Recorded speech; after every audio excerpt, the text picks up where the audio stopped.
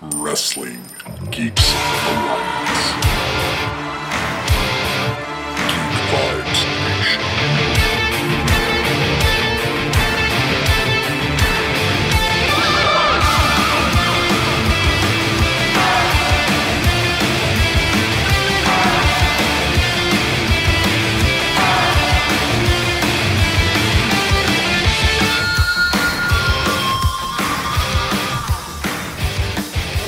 Hello out there, wonderful lands of wherever you guys are listening. This is Dane Alves with another enticing episode of Wrestling Geeks Alliance. For new listeners, a weekly show in which me and my co-host, Christopher Brother Ray Patton, break down the latest and greatest in professional wrestling news and provide you with reviews over shows. Right at the start of the top, before I introduce Chris, I just want to say that we're going to be trying to format some stuff differently going forward. We're going to try to do a bit more shorter of shows, basically get to the meat of the subject, if you will. Both me and Chris, we're still going to obviously talk about pay-per-views. We might try to apply separate pay-per-view shorter episodes by themselves. But, big news items, and definitely talk about the AEW shows and SmackDown, since that seems to be the ones that are the most popular and also the ones that we like the most. Now, that doesn't mean that we won't talk about stuff that happens on New Japan, on Monday Night Raw, NXT, but those can be probably condensed to a news item itself because they seem to have less traction for the overall show. But just want to say I appreciate all of our listeners and all of our new listeners. You are in for kind of like a dawning of a new era, I would say, for Wrestling Geeks Alliance. But for our, longstanding listeners, do me a favor. If you like our show, try to tell one friend about it, and let's get the community bigger so we can all talk about wrestling and have a great time. So, like I said, if you like it, you know someone that likes wrestling, this week just tell them about it. Just throw it out there. Be our televangelist, if you will. Actually, don't be that. But either way, I am, of course, with my co-host, Christopher Brother Ray Patton. Chris, how are you doing on this lovely Saturday in which we record? I am doing wonderful, man. As anyone from Atlanta knows, the Braves won a World Series, so it's been kind of party week all week for me. And yeah, man, a bunch of wrestling in between, and excited to talk about it with you here on the show. Nice, good. We're acting all giddy, but the first subject that we got to talk about is not the not the greatest one at all. Hey, Chris. So I don't know if you've heard this story before. Quarterly, financial stuff. I forgot what the real term is for it. Comes up with the WWE, and a bunch of people get cut and let go. Some that are in which the beginning of new pushes and new directions with their character. And we get to talk about it again. Isn't that awesome? It's so much fun, man. I love talking about WWE's EBITDA for their quarterly numbers. It's nice that when you do your earnings call over your corporation, you decide, okay, hey, John Laurinaitis, call up a bunch of people and fire them that we don't find suitable or we can know makes too much money that we can kind of get rid of and don't really have reason to have. But also becomes, I think, Chris, you'll agree with this, a launching point to seeing certain other organizations, whether it be AEW or New Japan, or like we talked about with Ring of Honor, this is being very different, obviously, because WWE's, I think they're up to 75 since April. Just wrestlers, by the way. This is becoming a new thing, but you are just giving great talent, especially the ones that got cut in this last group, to the competition. And I'm sure New Japan, I'm sure AEW for a couple of them, I'm sure certain ones are going to just scoop them up and make them the superstars that Triple H saw in them, that for some reason Vince, Bruce Pritchard, and all the wonderful people over there at WWE Titan Towers did not. Yeah, it's crazy the sheer amount of talent that one, WWE hoarded and two, WWE released. in the past year. It's just an absurd amount of people. And some of the superstars that we're going to be talking about, for instance, BFAB just re-signed a contract the week before she got released. So some of it is just very odd, and it just points to, are they trying to get those numbers up for stockholders? Are they trying to sell the company, as we've talked about in the past, or like kind of just a conspiracy theory? Are they trying to oversaturate AEW by having them sign a bunch of talent and not have them be able to do anything with it? It's weird. It's just a weird. We've had releases in WWE in the past, and we've talked about this for years and years on the show,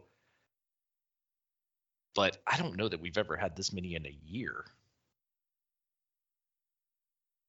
Yeah, I mean, we thought it was bad the April during COVID, and they got a lot of flack for this, rightfully so, because they released all those people. And that's because all the other companies, some of which weren't running shows like Ring of Honor, they kept their talent, and no one else in any other company fired them. But you can still say, even though they made so much money with Saudi Arabia and whatnot, that it was during the pandemic, and you got to cut ties a little bit. This, since April, has been absolutely ridiculous. And the people that they decide to cut, well, we'll just get into it, Chris. I'm going to say the overhaul of everyone. Then we'll go in specifics about certain ones that really shine higher, I would say, than others. Not shine higher, just stand out more. And then we'll go over where should they go? Should they go to AEW concept? Because I definitely have a statement to make on that. We've said this before. Not everyone can go to AEW, and they are gobbling up talent. They even have Tony Nese that has been in the audience for the last 3 episodes or whatever the fuck. Obviously, he's there for a reason. They scoop up Bobby Fish, and I'm not saying they shouldn't, but I'm just saying oversaturation is something to worry about. Unless you're gonna I don't know, maybe do another YouTube show. You only have so much room on Dynamite and Rampage, so unless you're expanding to another show, maybe on the weekend, they only have, and less pay-per-views as well. So yeah, there's definitely that. But let's go over this list, Chris. Does that sound good? Yeah, let's go, man. Sounds exciting. All right. So if I can find the fucking article that I had for this. Okay, yeah, all right here. It's very professional. So reported, basically, Sean Ross Sapp was the one who first said that Fightful that there's going to be some cuts coming. And that was kind of backed up by Brian Alvarez, and he was one of the first people to report specifically everyone that was let go, because there was a little bit of information here, a little bit of information there. When we were talking about it, Chris, it seemed like you idiots, you just gave so many great female, a couple great female performers and wrestlers over the competition, you weren't thinking. And then they added to become 18. But the 18 people, Frankie Monet, who specifically went on to Twitter afterwards and clarified that she is Taya Valkyrie, Ember Moon, Jessie Kamea, Katrina Cortez, Jeet Rama, Oni Lorcan, Trey Baxter, Zeta Ramira, Scarlett Bardot, B-Fab, Graham Metalik.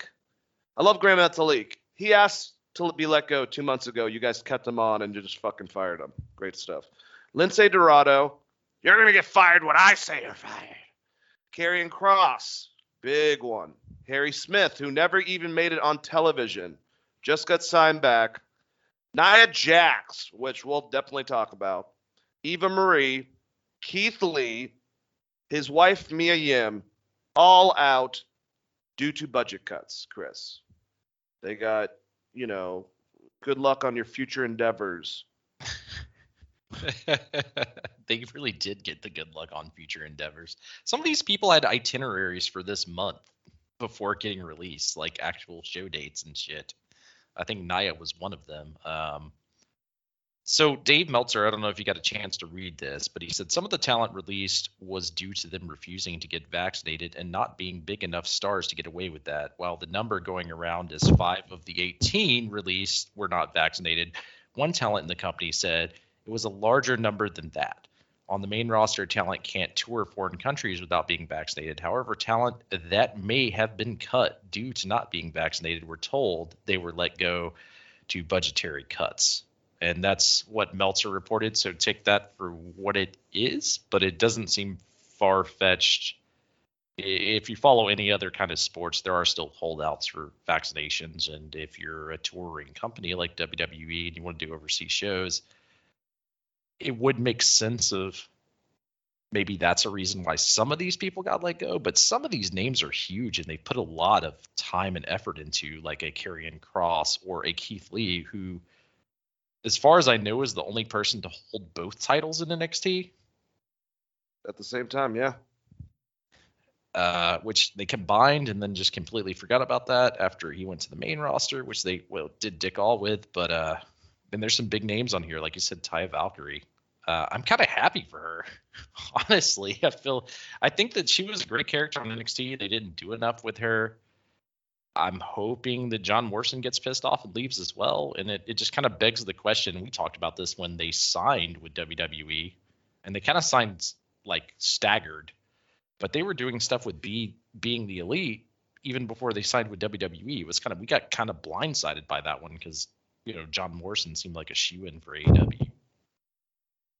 Yeah, that's crazy. And John Morrison, I mean, I hate to think like this, but there are certain people that I definitely think of while these, more are coming.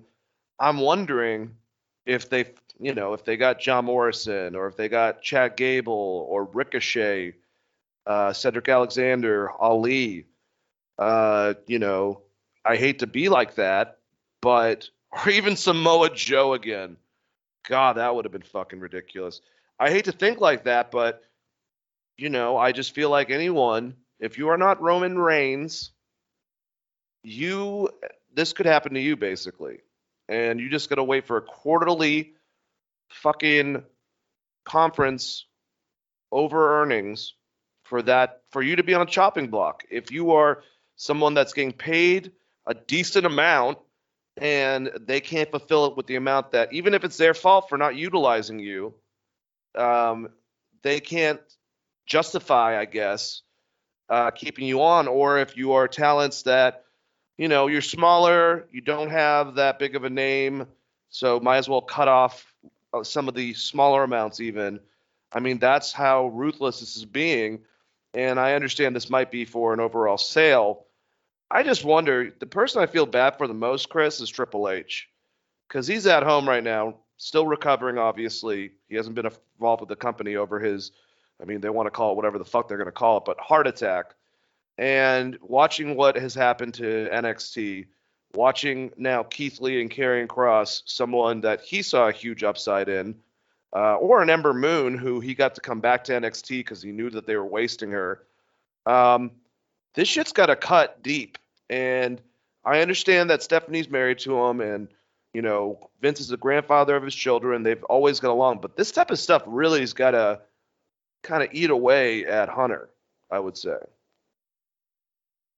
You have to think so. And when you start talking about heart-related problems, like stress is a big proponent of that, right? Could you imagine being Triple H right now? Let's say the past 2 years and what Vince has done to that roster and the people he's pulled off of it, whether it's Keith Lee or Samoa Joe and then back to Samoa Joe. And Shayna Baszler getting pulled up and not doing anything with her. Like, just name after name they pull up, they don't do anything with them, and then now they're sending like writers to rewrite NXT. They're rebranding it. They want it to be more like OVW, where it's all young people.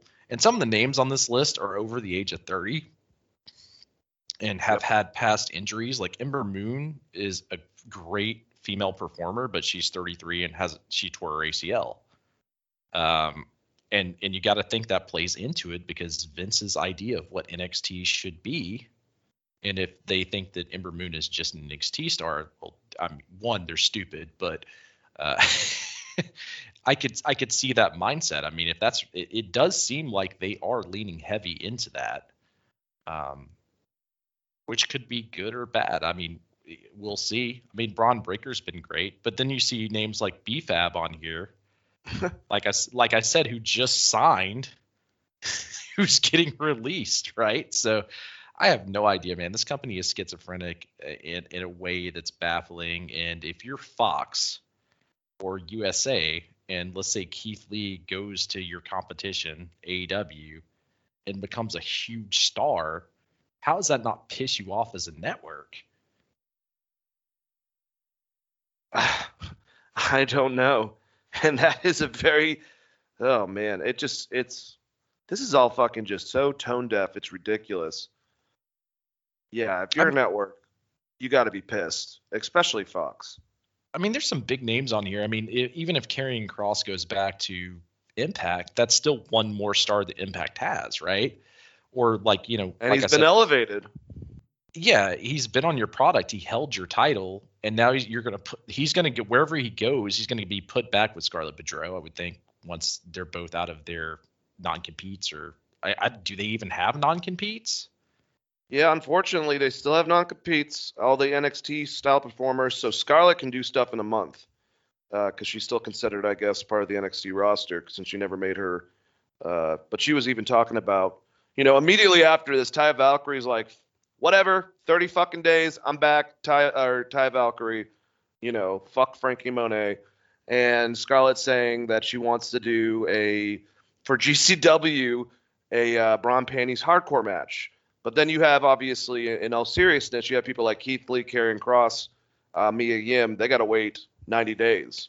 So it's very unfortunate for Mia Yim, who was kind of just there for a cup of coffee with that weird taking over Raw, whatever the hell that with J Bar and J Brown, those cats. Wasn't that why they brought her up? Was just to do that? Mia Yim can go somewhere and be a superstar. I think that she's got a good look and she's pretty good in the ring. It's just crazy, the list here. I mean, some of these people like Eva Marie re-signing her, they signed her to an actual like main event contract. And that did not work out. The fans were not behind that. That release kind of makes sense, you know, because no one ever got behind it. But some of these other names, it's like the fans have been chanting for Scarlett and Karrion Kross to be back together. And I think if you would have put them back together and not dressed him like was a Humongous from Mad Max, he would have had a shot on the main roster. It's such a weird thing. And I think we're going to get into this when we start talking about where people can go. But that goes into my conspiracy theory. Is Vince just oversaturating the market with all the talent he held to try to turn fans against AEW? Like, oh, you didn't sign this guy kind of thing? Because, I mean, hell, dude, AEW can't sign everybody. Yeah, absolutely. But let's break down the list first of like the bigger people that stand out. And if you have someone different, obviously, mention it. But yeah, Frankie Monet, aka, and really her name, a Christian name, Taya Valkyrie, wife of John Morrison. Why this is someone I don't understand, Chris, that wasn't just put on the main roster. If you wanted to do Miz and Morrison, that could have actually exploded earlier if Miz had to take time off to do whatever I think he's doing his reality TV show, and that's why. But they could have actually had an ending where you had the two couples in the ring against each other, and definitely at least Maurice and Taya kind of going back and forth that way. She's definitely someone you didn't have to put her, I don't think, through NXT in the first place. Yeah, I agree. I mean, I think that she's good in the ring. I don't necessarily know that she needed to be a manager, but that storyline me and you have talked about in the past. Everyone wants to see Maurice and Miz again. That'd be fun. That tag team aspect, maybe I don't want to say intergender tag match, but you get what I'm saying. WWE's version of that could have been a lot of fun. And I'm actually surprised they didn't leverage that more because, you know, John Morrison and Miz are friends. I felt like they would have utilized that in his reality show to some extent. she's going to go somewhere and be a superstar. And the real question here, did her dog also get released, or does Vince have the dog under contract? The dog's mine. Is the ghost of Big Boss Man going to chop him up and feed him to Al Snow? God. You went there. Holy shit. Do you want a little pepper on your steak? Oh, God, that was terrible. Yep. Yeah. No, and I guess Ember Moon, we kind of talked about her a little bit. Super talented. Has issues, I think, more so with character development, more mic-related stuff. I think that's always been her crutch, but she's incredible in the ring. And I mean, I'm going to say this. This has got to piss off Booker T a little bit because they have strung her along and done jack shit with her since she was champion in NXT. And this is his star pupil, basically. Yeah, she did get injured. She did have that issue. And it was I think it was one of those stupid situations where she was just a fucked up random bullshit while she was running for the 24/7 championship, which fucking, I'm not going to even go there. But Ember's so damn talented, man. And I really find her kind of like in a lot of ways, like a Ruby Riot, Ruby Soho, where people look up to her within the industry, even if she doesn't know that. She's definitely going to find that out. It just sucks that her career has been this way, that way. At least she's accomplished everything that she could accomplish in NXT. Past tag team champions, and also obviously the women's world champion. But yeah, that's another one that was a head scratcher. And it's so weird because I thought when she was talking about retiring, because that was something we talked about, was that I guess a year ago, before she came back to NXT on the motorcycle and stuff, and came back from her injury. She had said that she was thinking about retiring in general, and I thought they were building that into a storyline more so than she was actually ready to retire. And then she came back to NXT and they gave her a little bit of a push at the beginning and then just killed it off. And I don't ever remember them giving her any kind of mic time.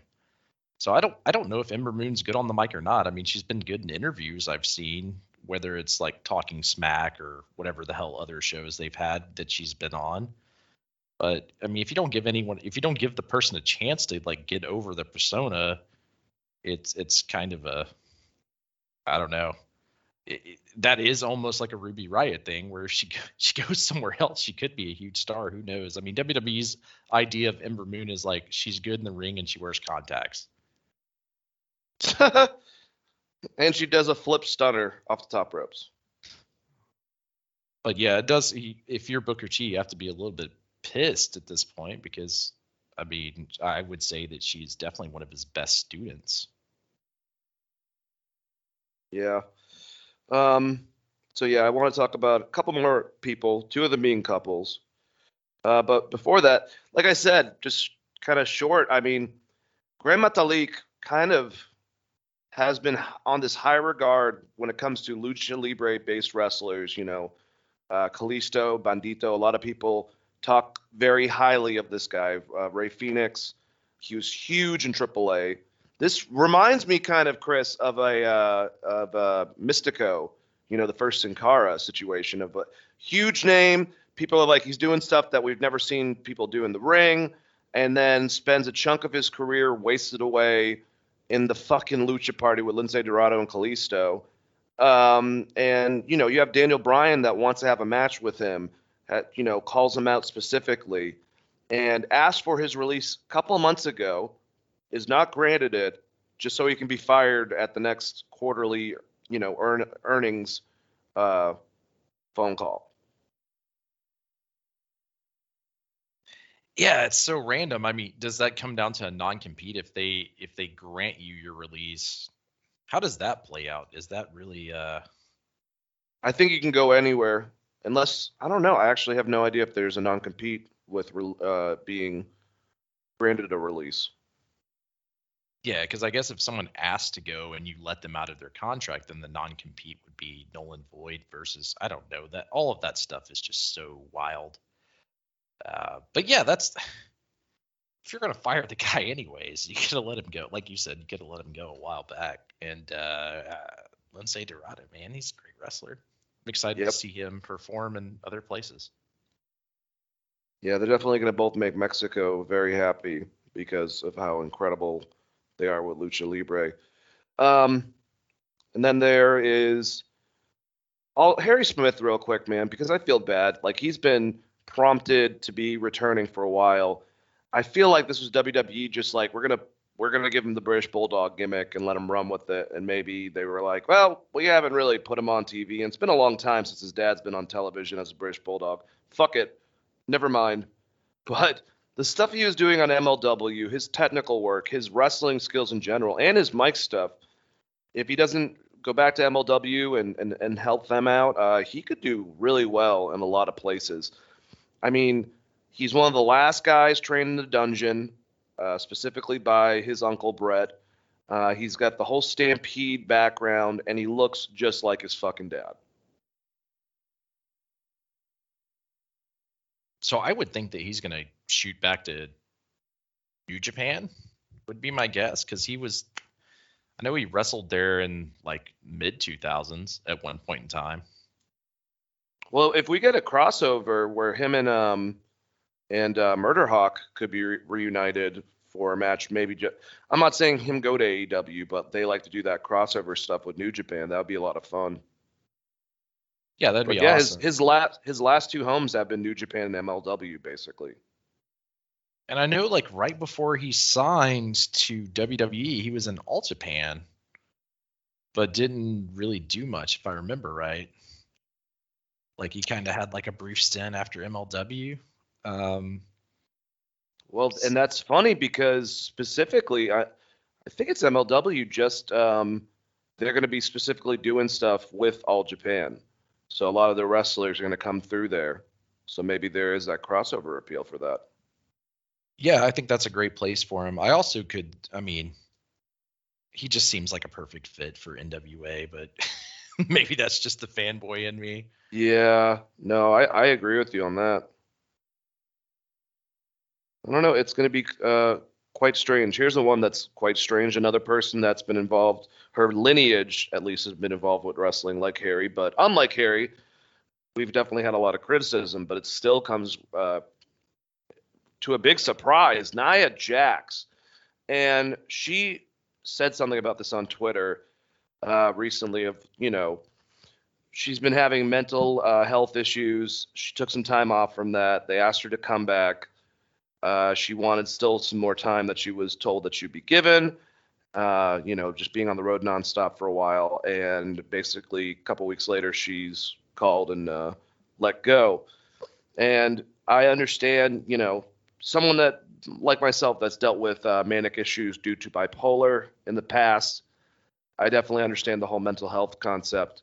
And I'm not saying that she should be granted time off after working for a long period of time, especially to go get help, go get your brain in order. None of that. I think that that's messed up. But let's call a spade a spade. I don't want to see Nia show up in AEW. I understand she has name value, but she was pulled up way too quickly, and basically to me has been the female equivalent to the Ultimate Warrior, except for where she might have hurt more people and she wasn't that big of a draw. And I hate to be just frank about it, but for all the stuff I feel bad with Nia, I've also seen her. We haven't seen Kairi Sane back wrestling since that injury. I don't know if we will. And she has either almost ended careers, including Charlotte's the first time, and also hurt people, Bayley, Becky, many people included. She is reckless. She's got an attitude issue from stuff that we've heard about her in the back. And I'm surprised they went ahead and did this, since she's a part of the NLOF family. But this one I'm not really as saddened for, I got to admit. Yeah, I guess I should start by saying that if she's going through mental health issues, I hope that, she gets the help she needs and can get over that roadblock. Maybe roadblock is not the best way to put it, but I'm not good with words, Dane. I'm on the same level as you because I mean, they pretty much cost her Kerry Zane. Like, she's hurt so many people. Like, Kerry specifically didn't want to re-sign after, I don't know, getting 2 concussions. And we haven't And seen thrown her. into steel stairs as hard as someone could. And I mean, as far as we know, she may have ended her career because we haven't seen her wrestle since she left WWE. At least not on a full-time basis that I'm aware of. Nope. So she's dangerous in the ring. Like you said, she's kind of has a bad attitude, and she does have ties with The Rock. But hey, if Rock ain't showing up at WrestleMania, Vince don't have to give a shit at this point. I mean, let's be honest. Out of the people that got released, that was one of the least offensive names on that list to me, just because like she's had 5 years to get this together, Dane. You know, all she has to do is go in and be a hoss and be safe and like not kill people. It's been 5 years. If she hasn't gotten it by now, she's never gonna get it. So I don't see her working anywheres but like indie scenes. And let's also be honest, the fact that she was pulled up as quick as she was, and people like Sami Zayn, Kevin Owens, Samoa Joe, Charlotte Flair, who also has a lineage in wrestling, even though we have to pretend her dad doesn't exist anymore, I guess. Finn Balor, all of them had to go through a good while in NXT while Nia gets called up immediately. It just says something. It does say something, but she also had kind of a look that was opposite of the rest of that women's division, so I get why they would do that, but she definitely wasn't ready. And like I said, it's been 5 years. I think the experiment's over, right? Did she come up like 2016 was the first time we saw Nia Jax? Yep. So the experiment has failed. It's over. And like I said, if you can't have a good match with Charlotte Flair, or Becky or Kerry Zane, I don't know that there's a lot of female wrestlers that really would want to work with you. So that limits her options as far as places that she's going to work in the future. Outside of like indies, like I said, she could be like a one pop for like an indie show or something. But I don't know that any of these companies would be clamoring to hire Nia Jax. And like I said, I wish her the best on her mental health. And it's not just bash Nia to bash Nia. I do know that Alvarez came out and said that like her time off was already factored into her itinerary for the rest of the year that she had already received. So take that for what it is. Not my report. If you don't like that, you yell at Brian Alvarez. Yelling at Brian Alvarez. He doesn't give a shit. All right, so let's go over the two couples, man. And these are the ones I think are just absolutely head scratching. First, Killer Cross, I'll call him by his Christian name, and Scarlett Bordeaux. Great presentation on NXT. You know, build up so well. Entrance is amazing. You know, Scarlett's even singing on the track as they come out, and then lip syncing it for a performance on the way in. You know, the Fallen and what is it? Fallen Prey. The whole entire thing with him coming out with this, you know, clock, tick-tock, everything was great, man. And then they bring him up. They don't do anything with Scarlett. She is just off television. No reason is really given. Who knows? Maybe some of those conspiracies or you know, said reports could have something to do with it. I have no idea. She's absolutely beautiful. She's a great performer. There's a multitude of things that she can do, and she's a decent wrestler in the ring too.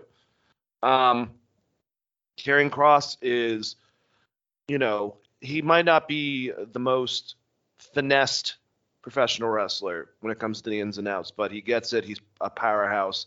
You know, I always compared him because of his crazy eyes to Psycho Sid in a lot of ways. And then he makes his way up. Beaten in his first match.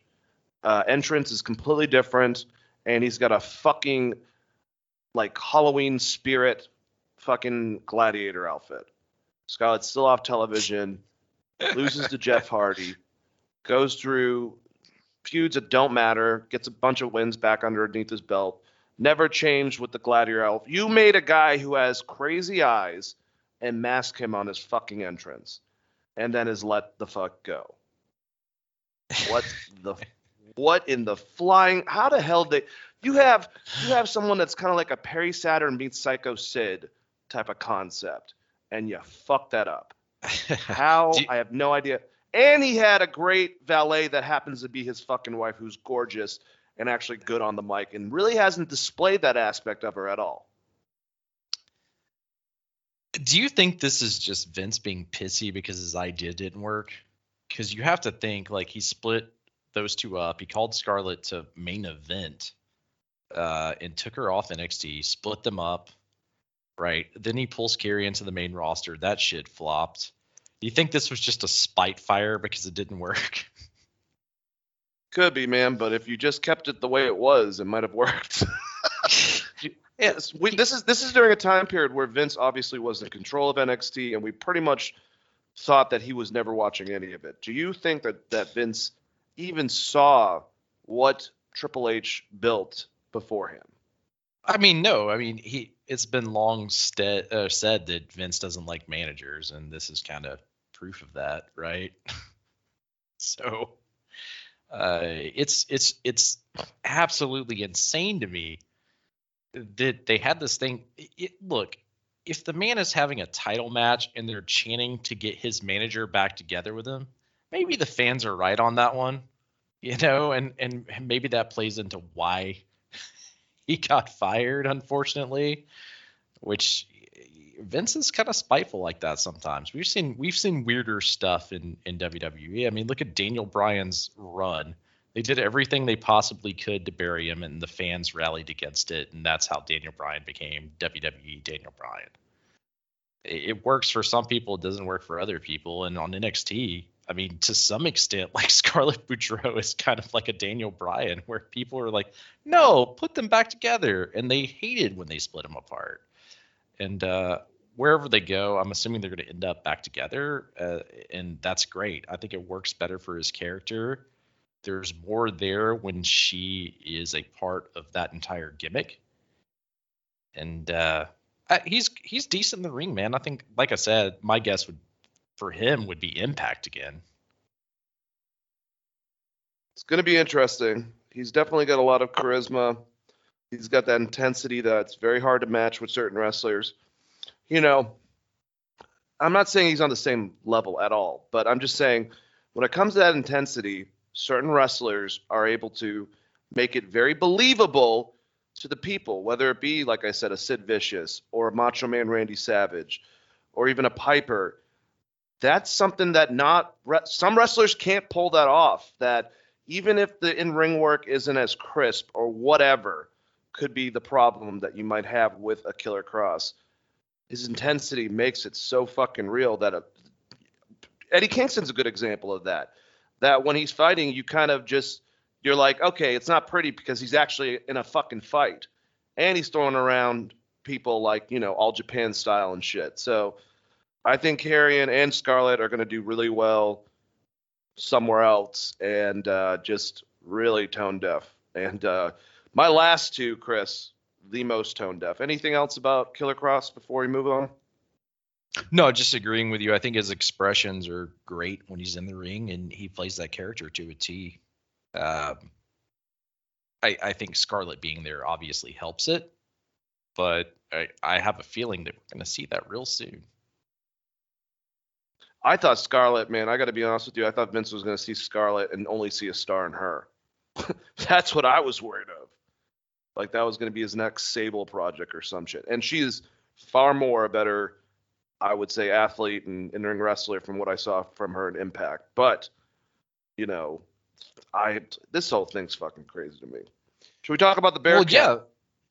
Well, I mean, me and you both were worried about that when she randomly got called up because we thought she was going to SmackDown, and then she just ended up doing main event shows. Just randomly. So I kind of was on the same page as you, as like maybe he sees more in Scarlett than Karrion Kross, but then they put the fucking belt on Karrion Kross and then threw her on main event. Like, I don't know, man. Let's talk about the Bearcat. Well, also, I just remembered something. It was something that you showed me, and I got to just fucking say. So Scarlett was saying, like I said beforehand, she would love to do a hardcore bra and panties match with someone. And whatchamacallit, Jordan Grace was one of the first people to respond to it. A lot of back and forth, Jordan and, tag GCW. So might be happening.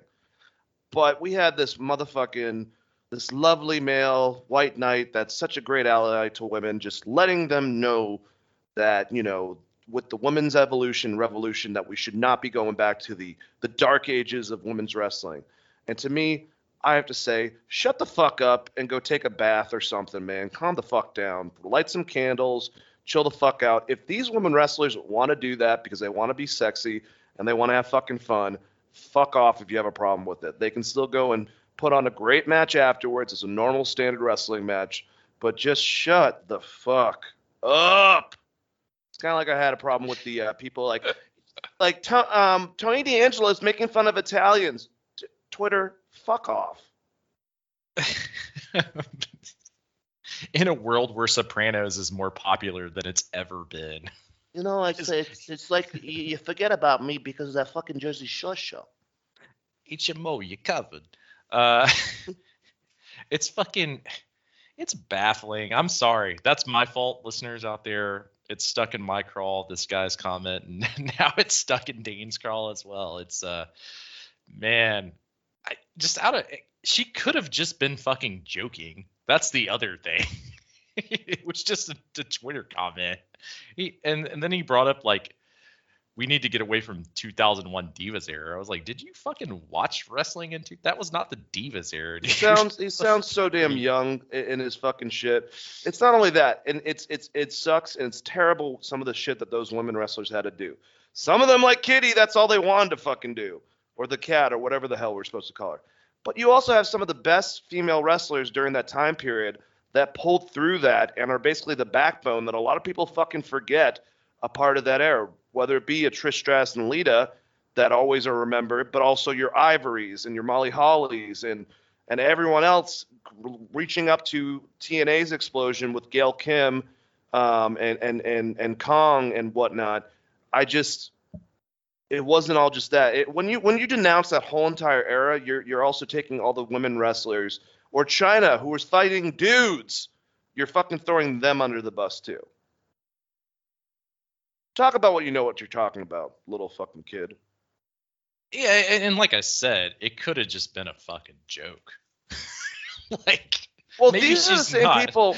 These are the same people that attacked Chelsea Green for her saying that she wanted to be in Playboy and wanted an OnlyFans account. It's like, or tagging Matt Cardona and like trying to tell on her and her being like, who the fuck do you think took the pictures of me in that bikini? Yeah, I mean, Matt Cardona probably wants an OnlyFans account, to be honest. Yeah, exactly. I would go to. Never mind, I would not do that. But it's people take things way too literal. Like, she could have just been making a fucking joke. Is all I'm saying. Let's see how it plays out. What I'm saying is, even if she's not making a joke, who gives a shit? Like, look. If she's open and wants to do that, it's not the same thing. The comparison is not Vince is like you have to do this. It's very different, Like if you want to kind of have that kind of match, it's just like when people have these ultra violent matches that we hate with light tubes and shit. Like if you want to do that, okay, as long as no one's forcing you to do it. I think that's my thing with it. I mean, if like she wants to have a bra and panties match with Jordan Grace. Go for it. Hardcore. There's different aspects in this, so there's gonna be like blood and shit and tables. Look, and you pointed out like Kitty and shit, for instance, those were like not really bra and panty. I mean, that was an actual wrestling match. If they go out and they do a good bra and panties like 20-minute match, that could be awesome because no one's done it. Like, what if they went out and had a banger? It was a bra and panties match, right? And they just had a really good fucking match. But at the end, someone had to lose their clothes. Does anyone care at that point? No. And like I said, and these women have Instagram accounts, and they definitely like their bodies. And if that's the case, fuck off if you're trying to basically appease the same concept in a weird, different way, especially if you're a dude. Just shut up. But I didn't mean to go on a tangent about that. We completely support you, Scarlett, on whatever the fuck you do, and I can't wait to see you blossom somewhere else after you have that match with Jordan Grace, if you do have that match. Last people that I definitely want to talk about, another couple, Keith Lee, the Bearcat, and Mia Yim. So what kept Keith out is he had a really bad episode with COVID, and it got very, very bad, and Mia Yim was there basically the whole entire time, you know, trying to get him back into good health, and he got over that hump, and he came back, and they decided to go heel. We talked very much about this Bearcat concept being similar to the Silverback concept, if you will, with Mark Henry, just making him a mean heel, even though everyone loves him. And it worked for Mark, so I was willing to give this a chance. And before we even get a chance to build, he's gone. And Mia Yim, who is a fucking incredible in-ring wrestler, Jade back in TNA, just awesome, gets let go after she was in fucking Retribution, and that's about it. I mean, dude, this is fucking crazy. Great female wrestler. You know how big I've been on Keith Lee throughout his independent work, and when him and Jeff Cobb were having bangers and fucking high school gyms and shit. This is ridiculous. So when Keith Lee shows back up to PWG, is the entire state of California gonna set on fire? Giant earthquake, I would assume. It's crazy because Vince was a Keith Lee guy. He said he fucking loved the guy. That's why he got called up. And then obviously the COVID bout, you can't do anything about that. That just sucks. That's just where we're at right now. And maybe that plays into I want to know what 5 wrestlers that Meltzer was talking about and see if maybe that plays into it, because it seemed like they had plans for Keith Lee. Not that I necessarily agreed with whatever plans they were going to have with him, but it did seem like they were trying to book him as a heel or a big type heel. God, they didn't do that guy any fucking favors when he got to the main roster, though. Jesus. Mia Yim is in the same boat. You shouldn't be cutting women's talent when to me, you have 4 actual people that people or 4 actual female wrestlers that people want to see wrestle each week right now on the main roster. We talked about this. There's just a lack of what I would consider top talent chasing those titles. So taking someone out like Mia Yim, who I think could be beneficial, is crazy. But hey, what do I know? Vince owns he's a billionaire, right? Or used to be. I don't know if he still is after XFL. Yeah. And now here's the question: where do they go? I'm just gonna state, I made this list the other night for my buddy when we were talking back and forth about it. With everything going on, who we know is coming up on their contracts, who we know just got cut, unfortunately, from WWE. And we can go on some of the other people, obviously, as well. And also what happened with Ring of Honor. I am judging this by the concept of we need a couple more big names to really get the marquee level, I would say. Whether they could be a big name for the championship, even though the boss, Tony Khan, says that the TNT title, TBS title are not supposed to be mid-card, but that's basically starts for that. And if you got to push certain people that really, honestly, should not be on your main product as much, maybe push them on YouTube if you want to do that, maybe expand, like I said, to a Sunday show. But there's only a couple people, honestly, in actuality, I could see getting grabbed. And it's 2 sets. He definitely has been criticized, and I think that he's trying to get back on it. And with a lot of the bigger names, I would say, for me, people of color, he has a good chance of grabbing some big names when it comes to both of them. And also his women's division, which has gotten better, but obviously could use a couple more experienced wrestlers. And when I say experience, I'm not trying to call out someone like, a Big Swole or a whoever, someone that's been on the map less. They need to be working with, you have a couple great female wrestlers in that company that can put on matches and bangers. Then you have some ones that could use some work. And if you had a Mia Yim, for instance, or an Ember Moon, they could really, just like Ruby Soho is, take up that whole entire women's division in general. Not so much, worried about the titles, but yeah, also be in those title pictures. So with that said, Chris, I told him that basically, and I was kind of going in order, Jay Lethal, because he's a star. Jonathan Gresham, if he doesn't go to Japan, is also another star. Could be in the mid titles, putting on great matches. Chelsea Green and Session Moth out of the women in Ring of Honor. We kind of came up with that. Bandito, I think if you want another great Lucha Libre wrestler, the Ring of Honor champion, the PWG champion, he's on a next level. Danhausen for the comedic value. I would definitely grab Bray Wyatt. I wouldn't worry about Braun Strowman. Sorry, guys.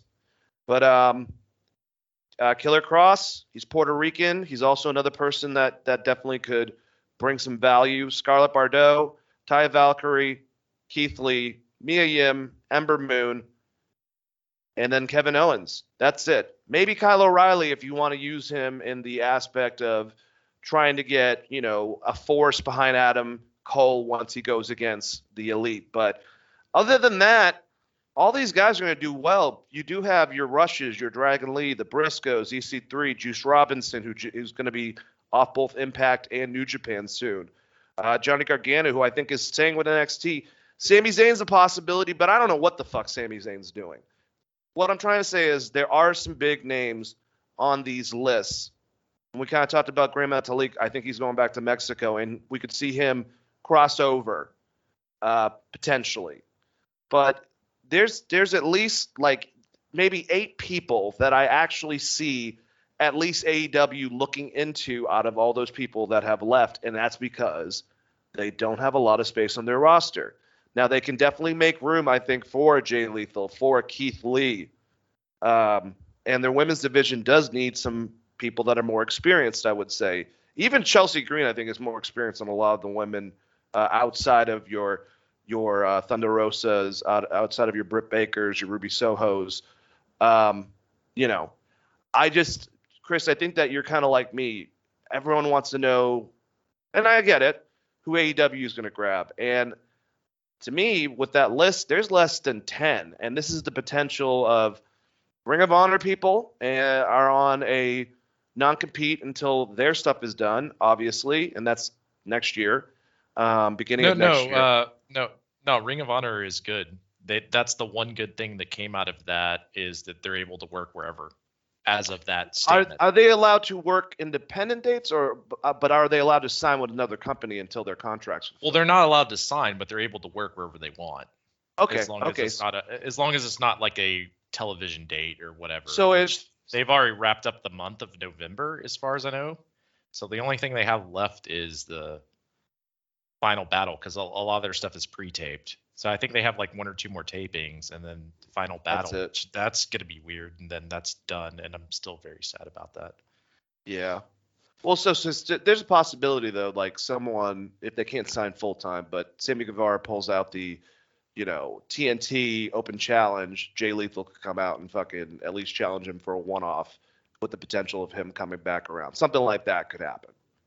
Same thing with Bandito, same thing with Jonathan Gresham, whoever. Yeah, and I mean, this would be the time for AEW to, I think, save a little face for Ring of Honor fans, because Ring of Honor helps them with that pay-per-view that birthed this company. I would hope a lot of those people would show up at like Final Battle. Like, is there any possibility do you think that Tony Khan buys Ring of Honor and kind of uses it as his NXT type of platform, if you will, more indie level, more structured fighting matches, but also kind of elevating some younger guys in the mix? You would have to think he has at least a bid in on it if they're selling the tape library. The tape library itself, and Ring of Honor, what do they call it? Ring of Honor Live or World or whatever. They have a whole streaming site. You could So, I start mean, building an AEW streaming site off of that, basically, because you have now you can put all your stuff on there, and then also make packages of like CM Punk back when he was younger, Bryan Danielson back in Ring of Honor when he was younger. That's actually it would be smart at least for the tape library. Now that you mention it, yeah. I mean, because like you would also you would own all of like Tyler Black. So like Seth Rollins could be wrestling over here, but you have his Ring of Honor shit, ooh, right?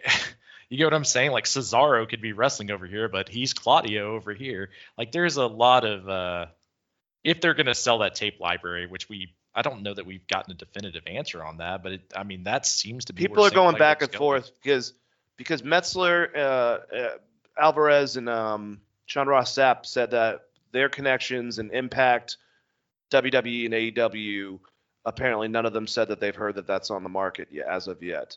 And those would probably be the three people that would try to go for it, assuming. I would have to think that WWE would put the biggest bid they could on that, just because there's so many former stars that came out of Ring of Honor. Like you don't want AEW to buy that tape library and then Kevin Steen and El Generico's contracts up.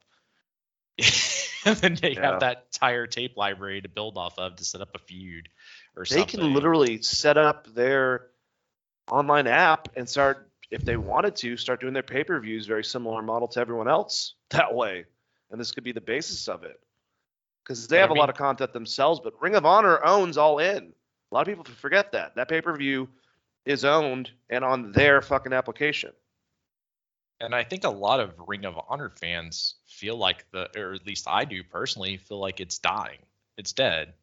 I mean, they're going to rebrand it and do indie shows and stuff, but the Ring of Honor that we know is dead.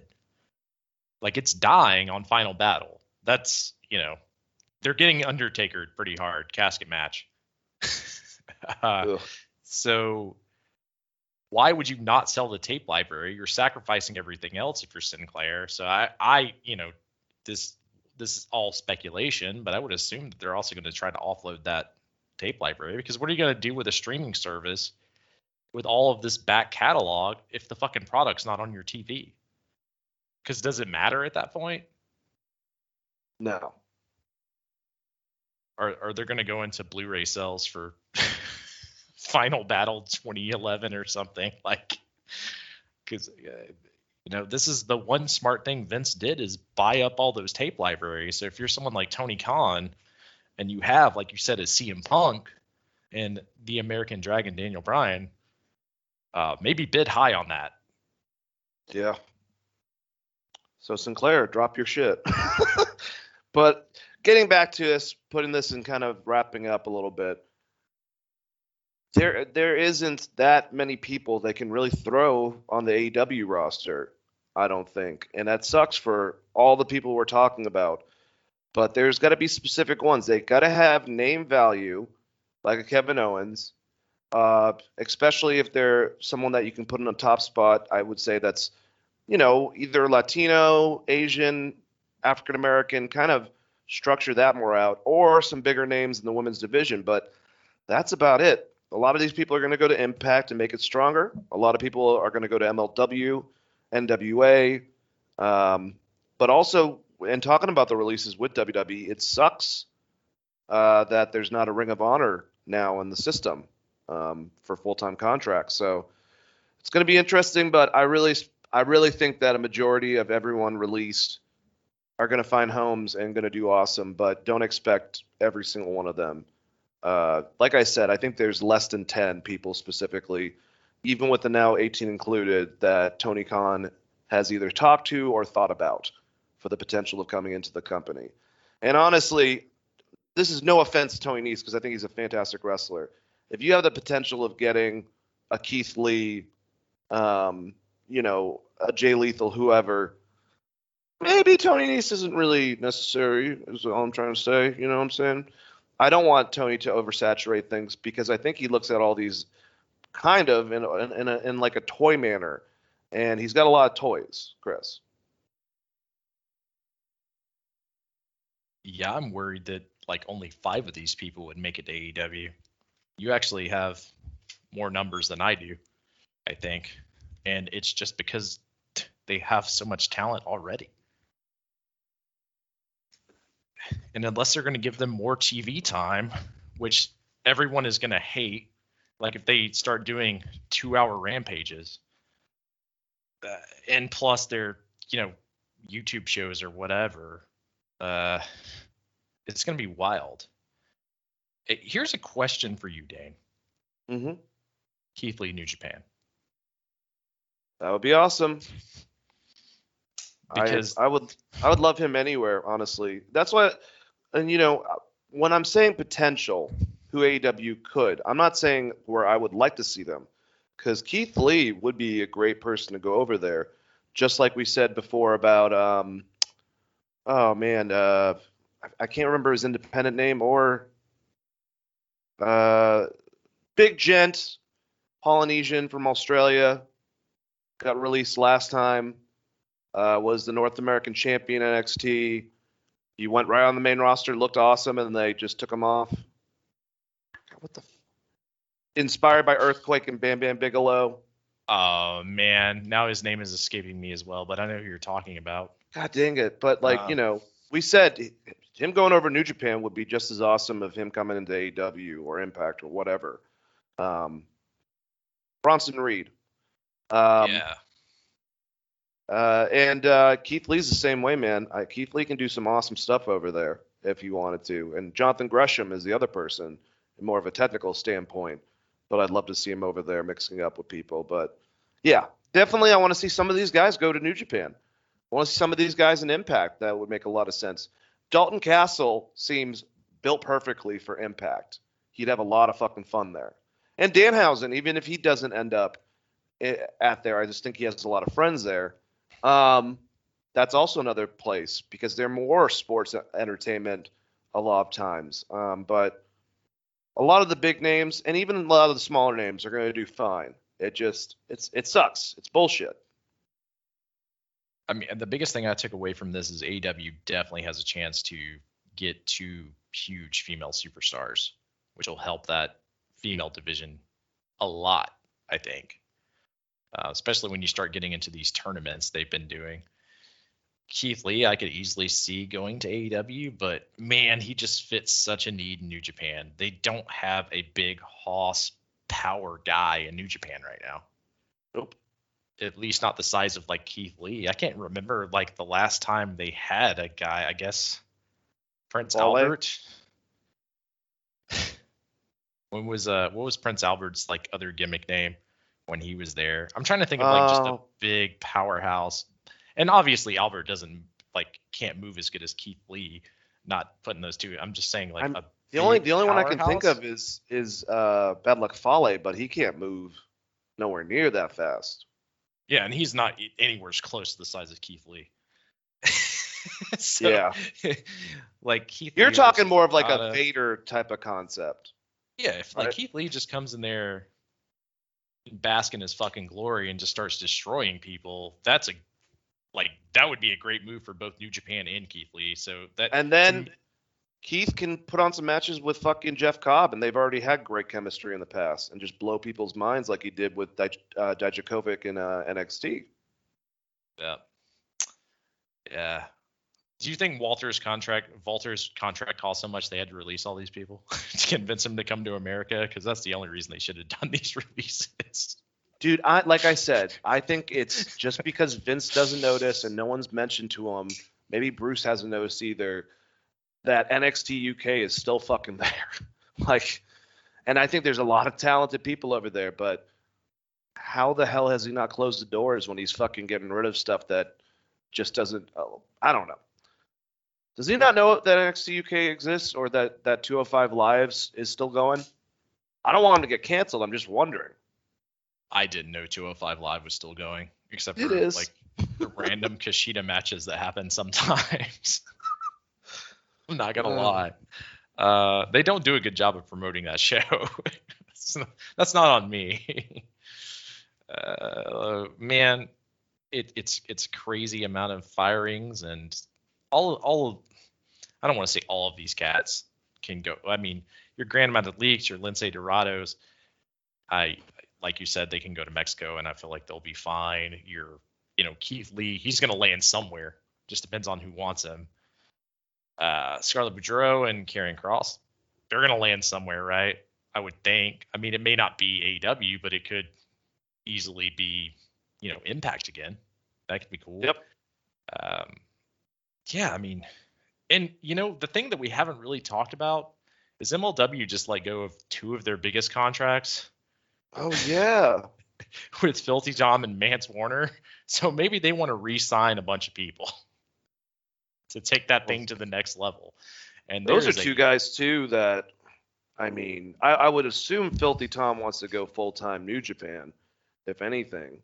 But I don't know if he wants to travel. He's been doing everything over here, so that's interesting. I know he's still the champ, but Mance Warner has been put on the back burner as lately. He was one of the biggest stars in that company, giving us like an Austin fucking feel for sure.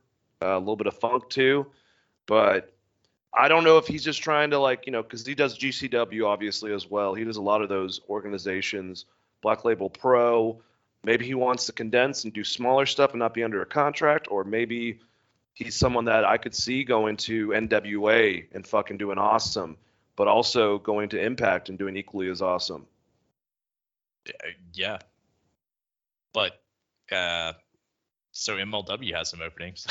So that's all I was saying. They're trying to build. They got a good set of people so far. Them grabbing EJ Naduka, the judge, great idea. Yeah, and I guess we talked about them boys already.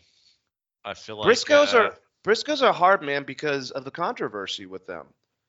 I'd love to see him end up on NWA because I think Billy Corgan would give him a chance over Tony. Yeah, they're just in a weird spot. It's like they NWA or New Japan, right? It could be, New Japan Strong. It doesn't necessarily have to be out the country, but they're they're stuck. And they've been, WWE would be the company that kind of would look over that and try to repackage them, but they've already been to WWE twice and got released twice. So I think that ship has sailed on the Briscoes, which sucks because they're still I say my favorite tag team, but goddamn do I love Pride and Powerful LAX. Yeah, they're great, man. All right, well, I think that's it. It sucks that this is, what's happened, but fucking WWE. I don't know. It's so out of touch. So much more television writing. I see good wrestlers doing promos that I know is not natural whatsoever. Formatted. Love a lot of the stuff on SmackDown. I like a lot of the roster choices on Raw as of lately. What they've done to NXT outside of Braun Breaker and Tony D'Angelo is just kind of abysmal to me. And this old man and his TV writers and his yes men, they're going to keep on being out of touch and not understanding why they're getting stars. And Triple H hopefully is going to be all elite soon. He's going to be facing Cody in a Punjabi prison match. Hey. I want you in the Punjabi prison. No, all joking aside, man, I feel bad for Triple H, and I hope he's doing better. That was scary when that started trending. I mean, it's fun to make fun of Triple H, and I still hated him as a kid. He's probably one of my favorite heels just because I grew up in the height of Triple H being Triple H. But yeah, man, God, sucks to be Triple H right now. It really does. You built this thing called NXT with a 1 hour show, and everyone loved it. They put it on TV and immediately start making changes, make you have a war that no one really wanted. Take all your talent. Just, man, Triple H has had a rough go for the past 2 years or so. I guess 3 years. When was that match with? It started when he tore his pectoral muscle or whatever in that match with Shawn Michaels. That was all downhill from there. Jesus. Yeah, it's they're just so tight on there that his chest muscles, man. It's got to be easy to be able to. I don't know, man. I feel bad for Hunter. I really do. You know, like you said, you can say what you want about him from the past. Try not to involve his heel character, persona, character, specifically character on television. But he's tried to give back a lot, and he's made some huge superstars. I think some of them are going to do a far better job in another organization. But at one time, we were talking about him taking over WWE with his very popular show on the network, and then that was used to battle Vince's, competition because he's prideful as fuck. And then they were mad at him for not doing a good job when they put them against the brand new. It's just so much fucking shit, man. And all the firings, that can't be a happy situation at all. Yes. And All right. we've been talking about this for 3 or 4 years. They give Triple H the reins. I don't think it's ever happening, man. He's gonna give it to like Bruce Pritchard before he gives it to Triple H. Kevin, it's like he gets his minions, and Kevin Dunn and Bruce Pritchard and John Laurinaitis. He's like, you all get it. I do. Stephanie Hunter. No.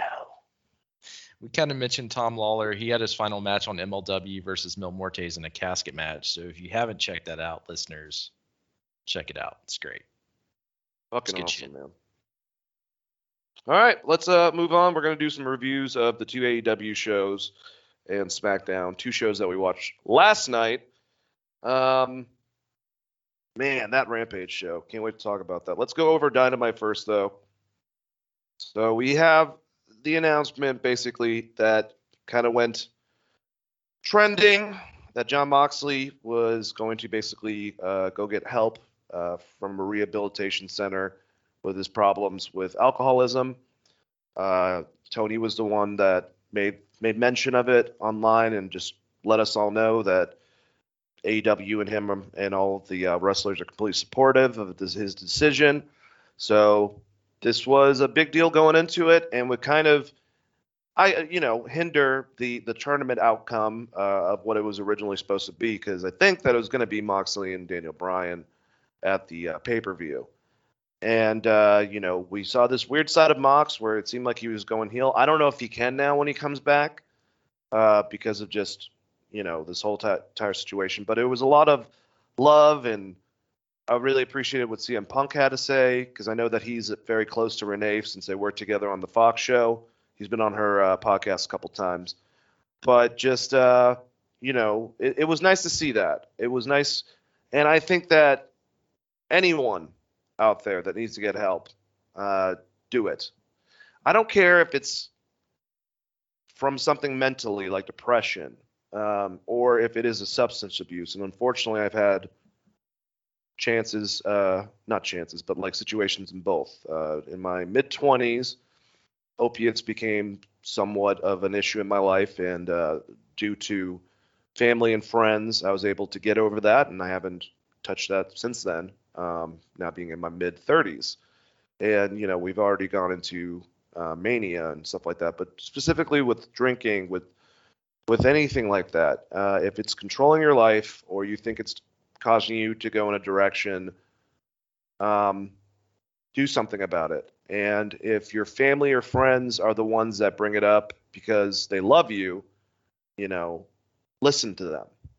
It's hard. It's a prideful situation, but asking for help is not, there's different there's different companies and whatnot. All I'm trying to say is that I know certain people, and I haven't seen a lot of this at all, but are going to call him a coward or whatever.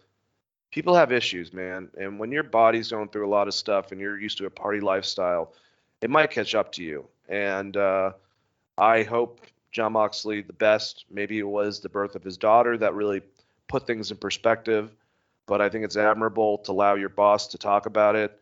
And I'm glad to see support.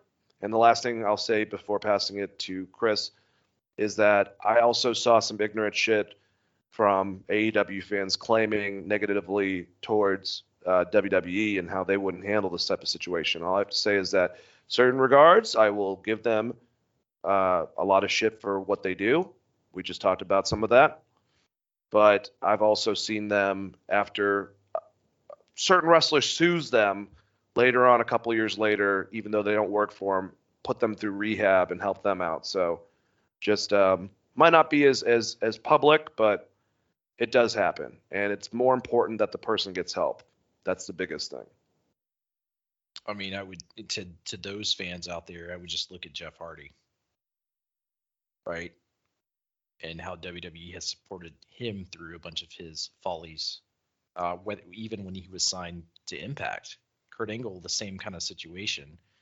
I think it's very, very brave of Jon Moxley to take this step. Obviously, the birth of his daughter probably has a lot to do with this. I mean, that puts a lot of shit in perspective. I don't have a kid, but I'm assuming that would, you want to be the best for your daughter as you can be. And yeah, it took a lot of balls. His book just dropped this week. It's very good, like a quarter of the way through it. And I think you hit everything else, man. Like, I don't know how to elaborate on anything. I think you hit all the high notes. I don't want to sound preachy on this, but I just want Jon Moxley to get the help he needs and, come back when you're ready. And like you said, anyone out there that would think that this takes away from Jon Moxley, the wrestler, or his attitude or whatever, like, get fucked, kind of. Yeah. The guy is actually a person as well. So just, try to keep that in the back of your head if you're a fan. It's Jon Moxley will come back and he'll be Jon Moxley the same as he was before. Agreed. And I'm sure we're going to talk about it once we get to the CM Punk promo. But let's start off a rematch. Alan Angels, who, me going to Southern Honor Wrestling and seeing this guy is such a great heel, and he came off because of his abilities in the ring and also his heel persona, kind of like an Adam Cole meets Christopher Daniels type of concept. He had his own group. He was very cocky. So to say that when he came over to AEW and they put him in the Dark Order was a little bit disappointing. And I know that he still comes over to Georgia and he's his old persona, but I'm glad there was a lot of rumors, Chris, that Kenny took a liking in him from seeing his stuff and also wanted to have that first match. And the champion, I don't think the champion was on the line, but another good showing. And Kenny Omega beat him, but it's cool that the guy that was fighting Austin Theory not too long ago is having a match with fucking Kenny Omega at the opening of the show.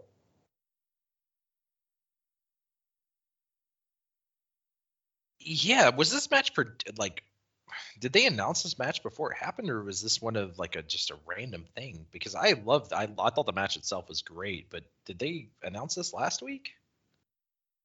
I don't think so. I don't remember them doing it. Yeah, and I'm not surprised because it's Kenny Omega, but Kenny Omega actually gave this guy a lot of offense as the champion.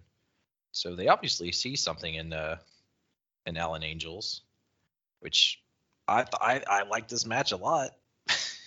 Did they have any kind of interaction during that battle royal or something I missed? I just don't know what. So?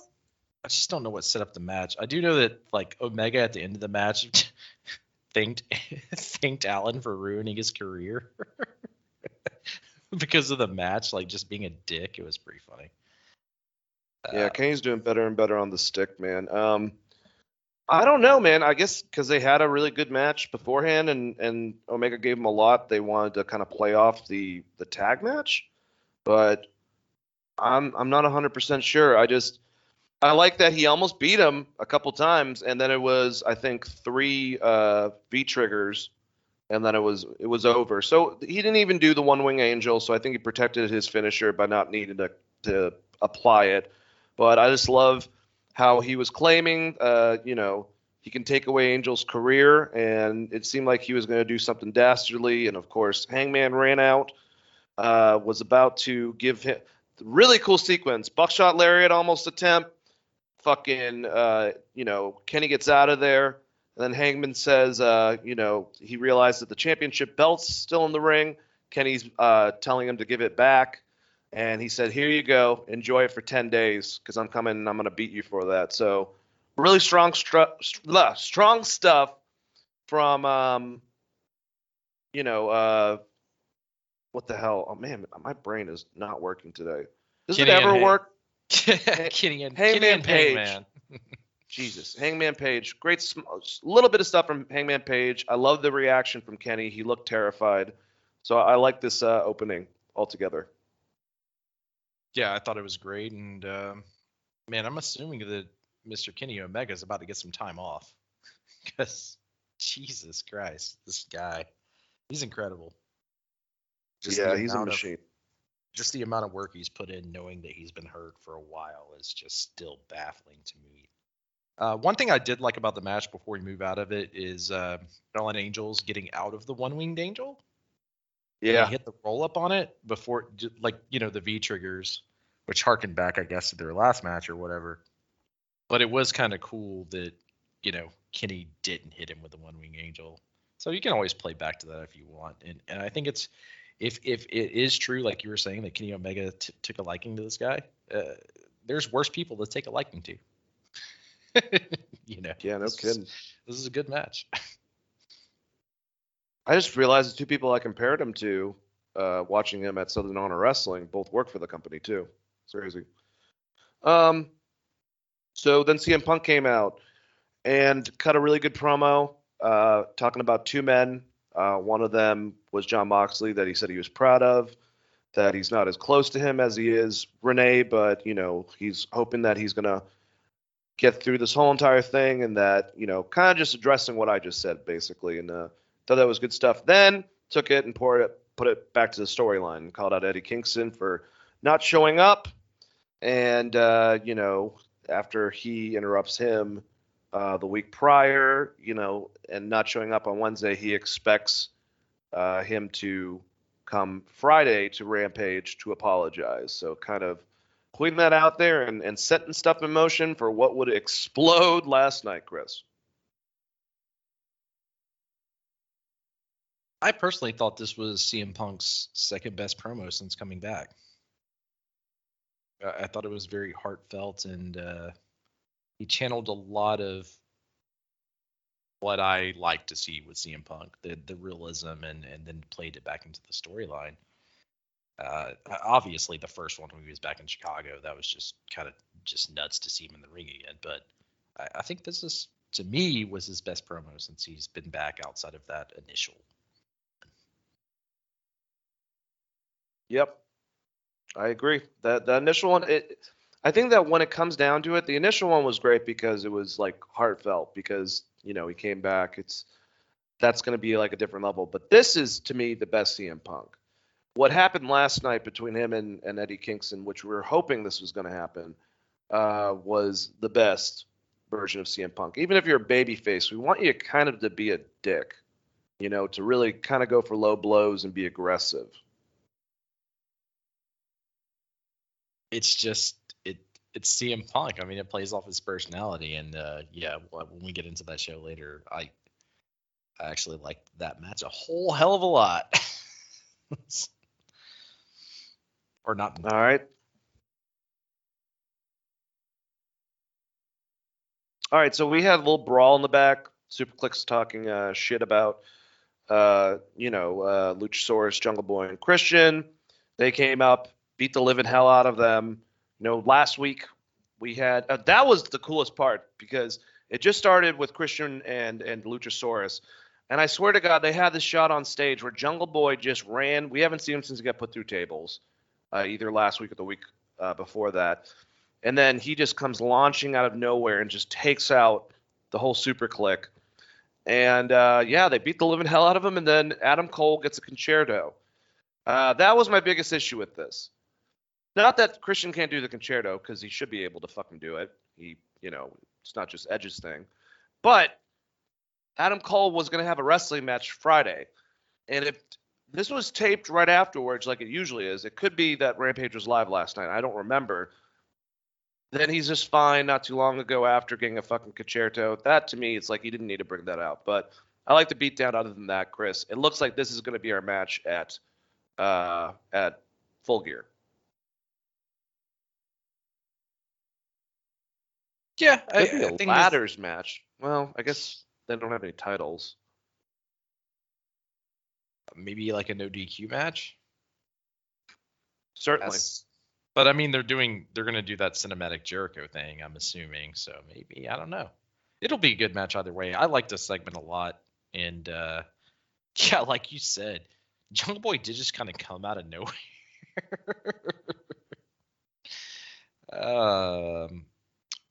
The concerto thing, when you do it by yourself, it's just not as cool as when Chris and Edge did it together. I know Edge has done it. You know, you put the chair underneath the guy's head and then you clap it, and that's technically a concerto. But I would have maybe thrown a chair to, you know, Luchasaurus and did an actual concerto. But that's nitpicking. I thought it was a fun segment.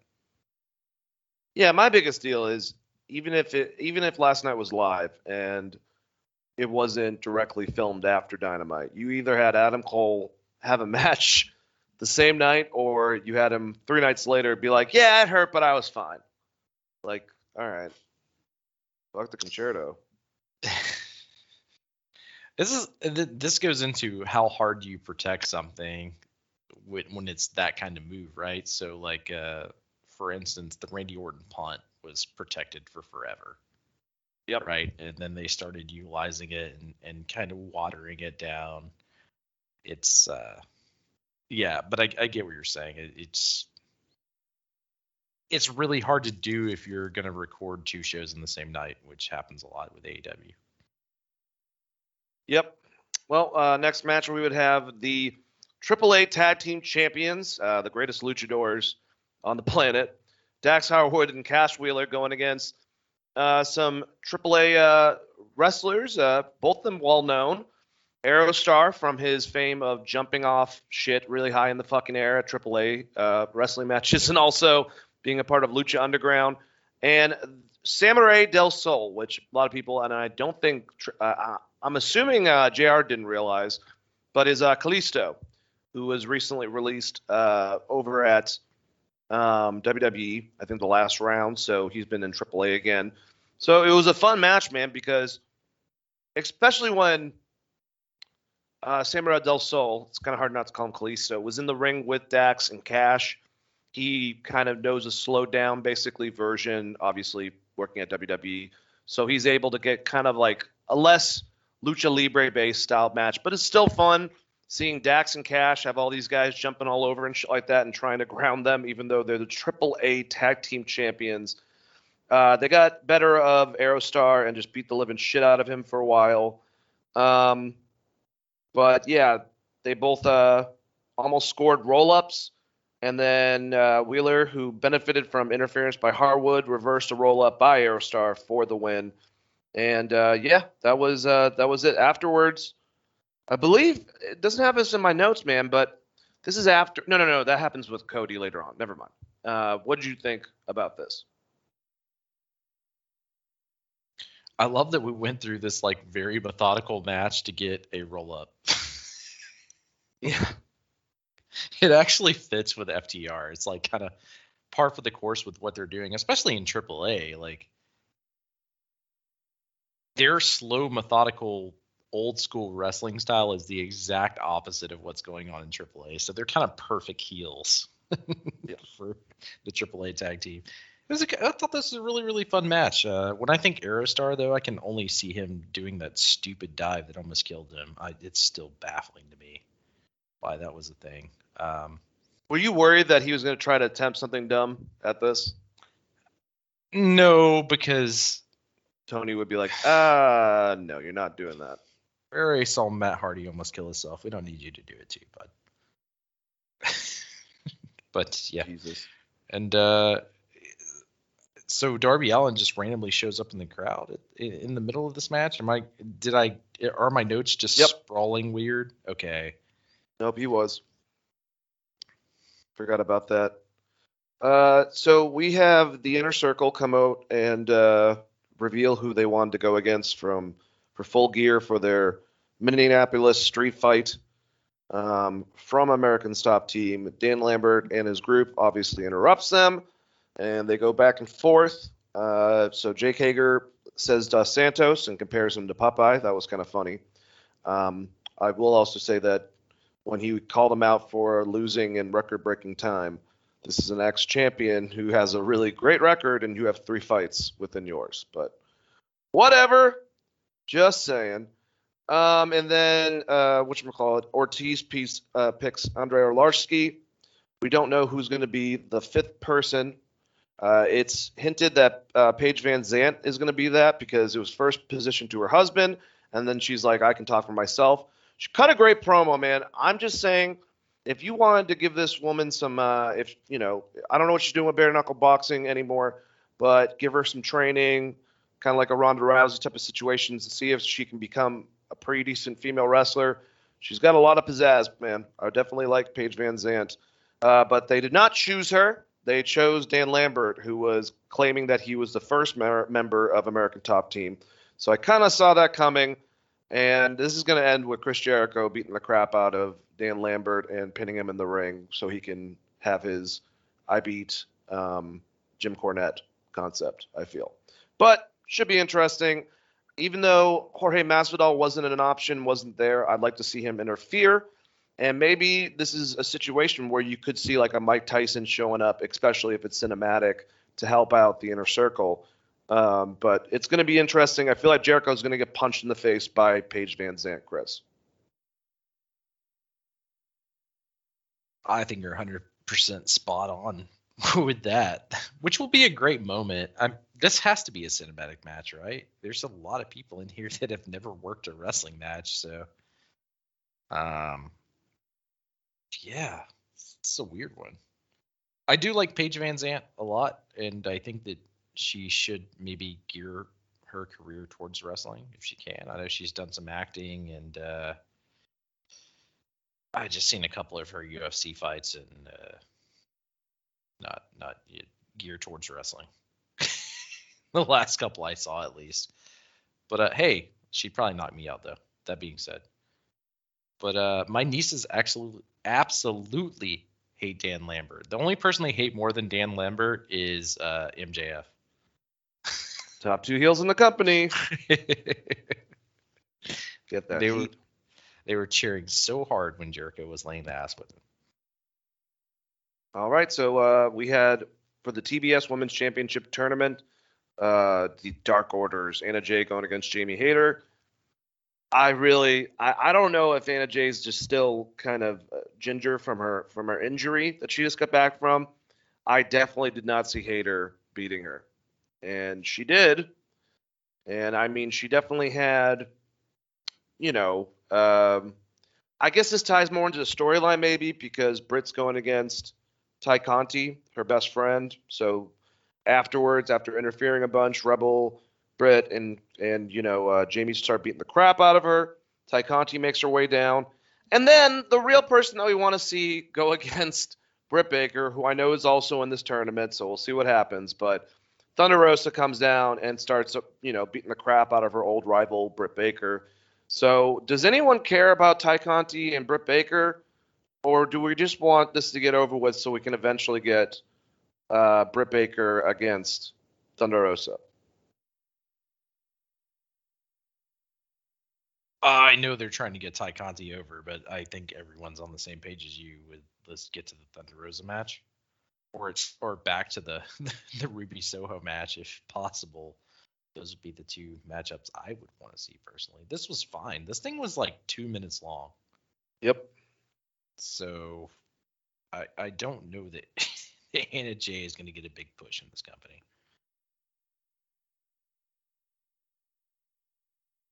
All right, so we had MJF come out and starts talking to Darby Allin, who was shown, like you mentioned, in the audience beforehand, and starts talking to him just on like a personal level about how they're both the pillars and they're 2 different people, but they've made their mark in this company, and that they're both they're both great in the ring, but MJF says that he's better on the mic and he's better at actual pure wrestling, and that he could beat Allin with a headlock takeover. I wonder if they're going to go for something like that in this fucking match.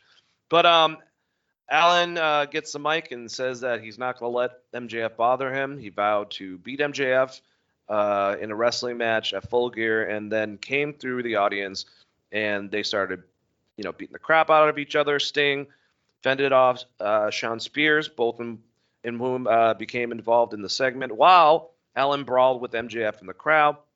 The scarf-wearing heel bailed out and headed through the crowd to avoid future pain and punishment, talking trash with Allen on his way out. So we have one more week to put some more fire in this, but I'm already excited about it, and I think this is going to be probably one of the better matches.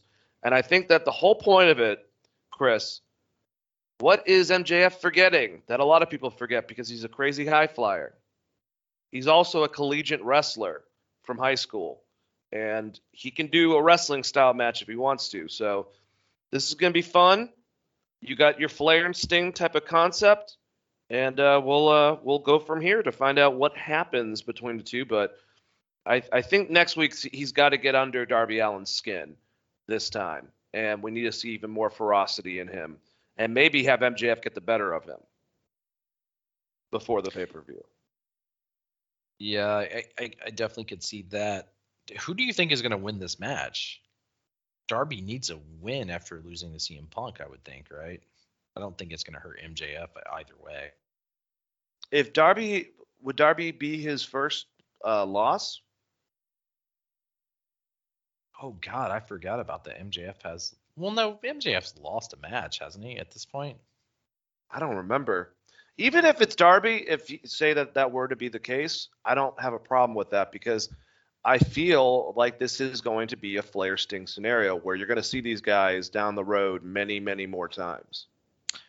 I could even see Darby winning with that weird, like, roll-up pin thing. Yeah.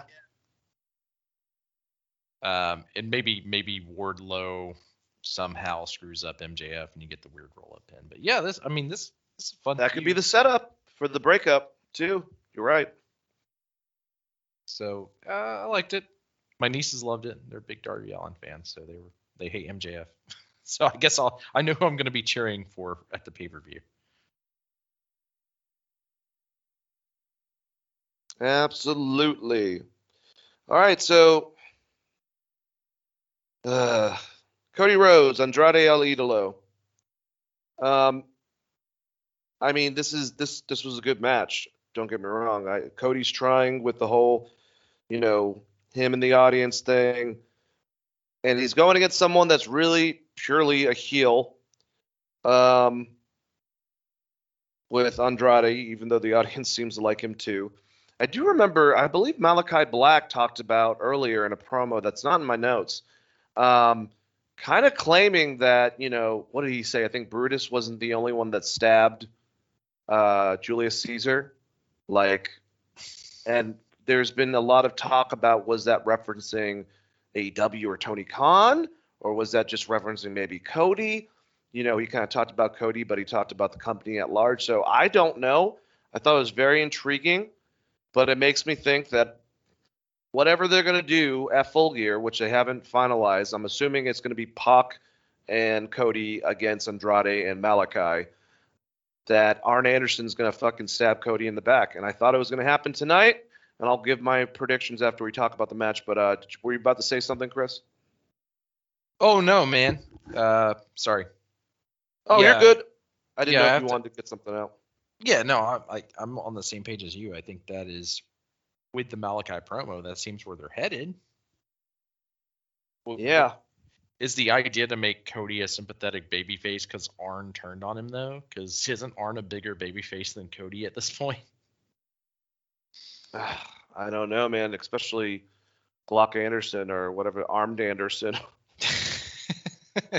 Well, you get what I'm saying, though. Like, Yeah. Arn turning on Cody, I don't know that that's... I mean, that may be where they're going. I just don't know that that's going to make Cody a babyface again. Yep. I don't know. But this situation, I think they could have done something if they had someone else, but there's obviously situations of why that wouldn't work. But the match itself was really good. Obviously, there was interference from FTR.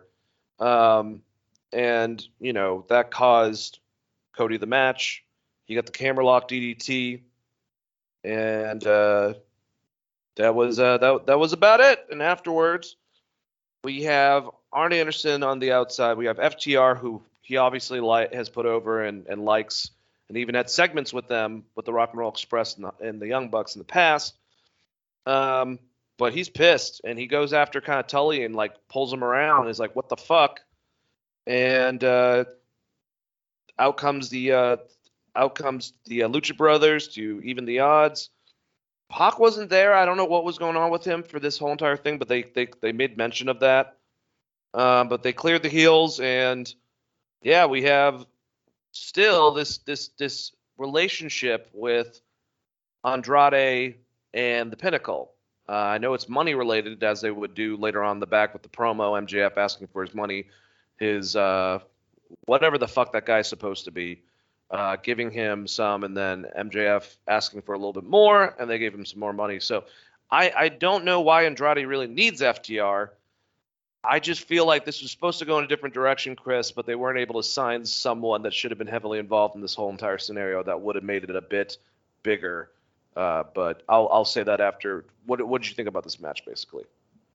So what you're trying to say is, woo. I thought the match itself was really good. It's weird, man, because it does seem like that was the build up, but they're still going there, right? The thing is, like you alluded to, I understand the controversy itself.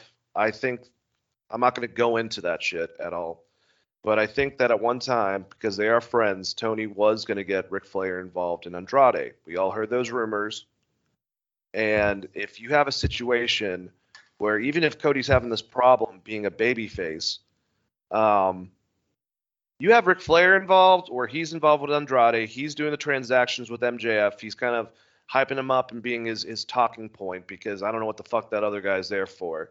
And you have them all working together, and that moment in the ring where Arn Anderson not only, confronts Tully, but also confronts Rick, it just puts a lot more into it, because then if Arn Anderson fucks over a Rhodes, you actually have a chance to get Cody back over as a babyface if Ric Flair is involved in the beatdown afterwards, and it's the Old Horsemen and the Pinnacle and Andrade all taking out Cody Rhodes. I just don't think that this has as much going towards it if that was the case. And I think that he was supposed to be involved in all of this, or that's what I think, at least. I could be wrong. Not to spend more time than we have to on it, but do you think this is actually a swerve and it's going to be Cody Rhodes snapping on Arn and hitting him with like a spine buster and a DDT? Could be, for sure. And then that sets up Arn bringing somebody in, maybe? Because there's a lot of people you could bring in if you take a few weeks off. Yeah, that's a good point. So, Chris, did you hear exactly the reasoning? I don't remember them explaining it at least well, of why Miro was chosen to replace Jon Moxley in the tournament. Not that I have a problem with it, but was it ever explained? I think it was based on win-loss records. Okay, that makes sense. That makes a lot of sense. Because Miro's lost. He's only lost that one match, right? Which was that when he dropped his title. So I think they just put him there. I mean, he should be the number one contender in general, but I guess he's got to go through this rigmarole. So I think they mentioned that, or maybe I just drew that conclusion in my mind. But I mean, he's only lost one match since he's been there, so I didn't have a big problem with it just being Miro. I kind of thought that they just give Orange Cassidy a bye and give us Cassidy versus Daniel Bryan, but to me now it seems like it's going to be Miro versus Daniel Bryan, because you're not going to have Orange Cassidy beat Miro, I don't think. No, and he obviously beat him, and pretty good match. I mean, Orange Cassidy was going for his head, which we've established was his weak point, getting DDTs, using his Lucha Libre to get around him. But Miro finally got him, got the game over, got the submission victory. Also, he was able to do the beach break on him, which I thought was pretty cool. Orange Cassidy definitely is stronger than he looks because Miro's a big motherfucking dude. After the match, Bryan Danielson came in to. Is it that Orange Cassidy is that strong, or is it Miro is that fucking good in the ring and just went up super light? Could be, man. It could be definitely that might be the situation. But afterwards, we had Bryan Danielson come up, wanting to shake hands with Miro. Miro wasn't having it and was just staring him down like he was about to fucking eat him. My question to you, Chris, along with how did you like the match, and how do you like the match set up for the pay-per-view, the finals, Bryan Danielson versus Miro? Do you think this means that this is the same situation that would have happened with Moxley, and then it would have been Moxley versus Bryan Danielson? Since Moxley's phased out, Miro's put in, this makes me think that Bryan Danielson's winning, and this makes me think that was what was going to happen regardless. And this makes me also think that Kenny's going to beat Adam Page a little bit, because you're not going to have Page versus Danielson. I just don't see that happening. I mean, it could, but I don't know. This is a weird situation, but I don't see Miro beating Bryan Danielson at Full Gear. Yeah, I'm on the same page with you as far as who's going to win that match, and I went back and forth with it because I thought it'd just be crazy if somehow Orange Cassidy came out on top of that.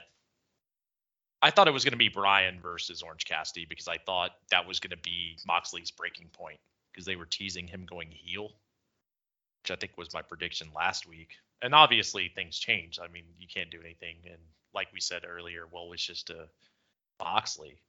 But now with the setup, I guess you're going to have to hand Miro a loss. And as far as the title going forward, I still do think Adam Page is taking that title belt. So you might just do babyface versus babyface. I don't know. I mean, they did it with Darby and CM Punk, and it worked out well. So That's a good point. So that means I think Adam Page is going to beat Bryan Danielson then, whenever they have their match. I would have to think so because you're not going to put the title on Adam Page and then just have him lose it immediately. But That would piss people off. It's going to piss people off regardless if he doesn't beat Kenny for the title. It's been 2 years. People are like, I think Hangman Adam Page is the biggest babyface they have in their company, even over Daniel Bryan and CM Punk to some extent, especially if you're outside of Chicago. Like, listen to his pops. That crowd, the fans that are there for Hangman are fucking there for Hangman. Which sounds crazy, but if you watch the show, I think Hangman is one of the most over people. I mean, with the exception of Sting, because he's Sting. Yeah, he's Sting. Definitely is Sting. All right, well, let's move over. Man, the more I'm thinking of it, last night was a very lax night for SmackDown. Looking over the whole entire thing. Well, we'll just talk about it in more of chunks, I would say, then do Rampage and get out of here. But I do want to mention, Chris, just because I just popped in my head, there were some really good matches on Raw, but specifically, if you haven't got a chance, or if anyone out there hasn't got a chance, go watch the match with Finn Balor and Chad Gable. It was short, but it was such a fun match that reminded me of like your Dean Malenko, Eddie Guerrero style match, or an Owen Brett match, with just going back and forth with wrestling, but making it really fast paced. And damn, it makes me really wish that Chad Gable was utilized better. Yeah. Did you get a chance to see that? I did. I thought it was a great match, and it does suck that Chad Gable has not been used to his full potential. He reminds me so much of Owen. I know people say Kurt Angle, which makes a lot of sense. He does a lot of that style, the ankle lock and whatnot, and he's the Olympian. But his cockiness, his arrogance, they could do a lot with him if they gave him a chance, I think. I think, to me, I actually relate him more to Owen than Kurt Angle, just because he's not scared to go off the ropes. Like, he throws in some aerial stuff here and there, which Kurt Angle Besides the Well, moonsault. Yeah, the moonsault, which I think that was. Did he start doing that? I think he started doing that in Impact. More I think so he than started. in I think he WWE. started doing it during the Shawn thing, because Shawn wouldn't shut up about, how Kurt Angle is an aerial guy. Because Shawn doesn't Oh. moonsaults. I believe. I think that is the case. I could be wrong though. Yeah, so that's like tail end of his WWE run, right? Because he was Yes. in Impact at like what 2007, Mm-hmm. 2008, somewhere in there. But yeah, like when you think of Kurt Angle, you don't think. Well, I mean, if you're an Impact fan, you think, oh, this crazy motherfucker is going to jump off this giant cage for no reason and do a moonsault. He almost killed himself and fucking Kennedy doing that shit. But if you're a WWE fan, when you think of Kurt Angle, you think ankle lock and angle slam and crisp German suplexes. Where I think Owen Hart did a bunch of lucha stuff and was kind of known for it. So I agree with you on that one. I think that's a better comparison. Yeah. Really, really like Chad Gable. Like I said, I don't want anyone to lose their job, but I always think about him or Ricochet and I don't think it would be a bad thing, or Ali. God. Anyways, so we had the head of the table come out, talking about rumors of why he wasn't there the week before. He decided he needed a long vacation, basically after smashing Brock Lesnar. He went to Heyman and was saying, but we had a problem last week, didn't we? And last week we had that whole thing with Kayla kind of prodding Paul Heyman to be like, so what would Brock Lesnar think? And he was like, well, I'll tell you what Roman Reigns would think. It's like, then she was like, no, but what would Brock think? And then he kind of put his guard down, kind of went more in character, sticking up for Brock Lesnar, caught himself. So he thinks that Roman's talking about that shit, and he's talking about the loss with the Usos with the New Day, and basically, he's like, oh yeah, that's what you're talking about. Thought that was great. And then Jimmy basically since he took the pin, Tribal Chief makes him go against Xavier Woods. New Day comes out, and basically it's talked about that if Xavier loses, King Xavier Woods, he has to bow down to the Tribal Chief. But if Jimmy loses, Jimmy has to bow down to King Xavier, which does not definitely strikes a nerve with Roman Reigns. But I like this opening. I like the segment. Paul Heyman is fucking amazing, as always. Chris. I always space on the Mean Gene Okerlund of the situation. What is her name again? Oh, Kayla Braxton. Dude, Paul Heyman and Kayla Braxton are absolutely amazing. And I love that she's just such a shit stirrer, but only specific to Paul Heyman. Yeah. Like, she doesn't do this with anyone else on the roster, really, but it's great. And I'm glad that, Paul's able to give her a rub through this. And let her do more, actually, now that we know she has a personality and is not one of your robots backstage. I love the setup for this, the entire storyline of one person has to kneel. Do you kneel before the king or before the tribal chief? It's pretty great. Yeah. And I love the rivalry. Where's this going to lead to? Are we leading to Survivor Series, Big E stepping in, so they're not outnumbered to help them out? And then we have the two champions against each other with the New Day versus the Bloodline, but actually a full match this fucking time. I think that would be a lot of fun. I agree with you. I'm still going to stick with my prediction of Roman Reigns is going to be so fed up with the Usos that he actually picks the New Day. I love that idea, though, too. I forgot that you said that last time. And then that just gives more gas to that feud. And maybe it leads down the road. You can have some interaction with the King, Xavier Woods, who's out here living his best life. Now he's got a G4 TV show as well. He's just nerding it up. Maybe him and Roman at Rumble. Could be. I'm hoping that he's getting pushed to that level. I'm really liking this Xavier. Yeah, there are flashes, I guess. Someone mentioned this to King Booker, but I think he's going a different direction and he's babyface. I don't think Xavier as the King is going to go heel anytime soon. I'm pretty much more convinced that's not going to happen. I don't ever see the New Day being separated really or being heel. They're like the fabulous Freebirds. They are what they are at this point. Yep.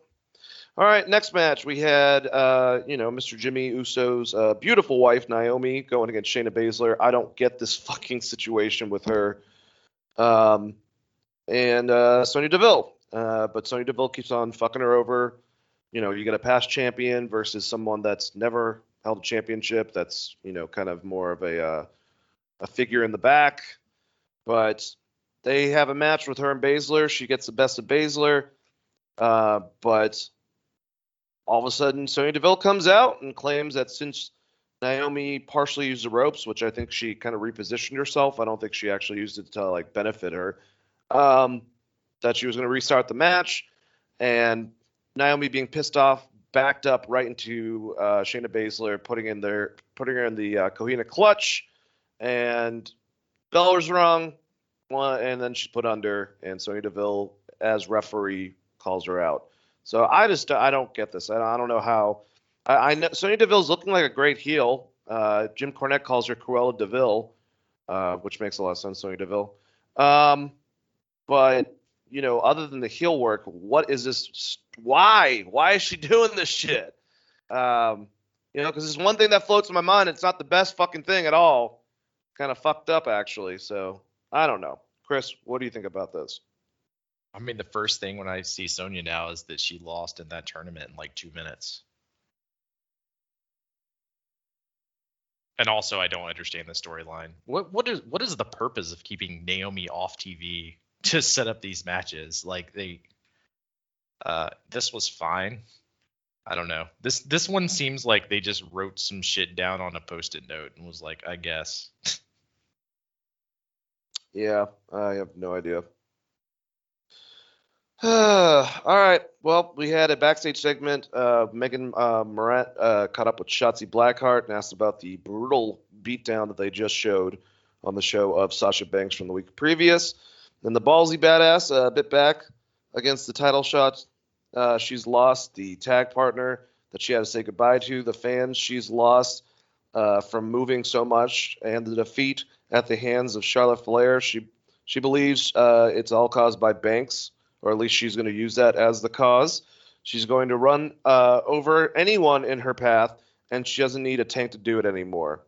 So we have a much more badass, but also looks like it could be going in a heel direction for Shotzi Blackheart.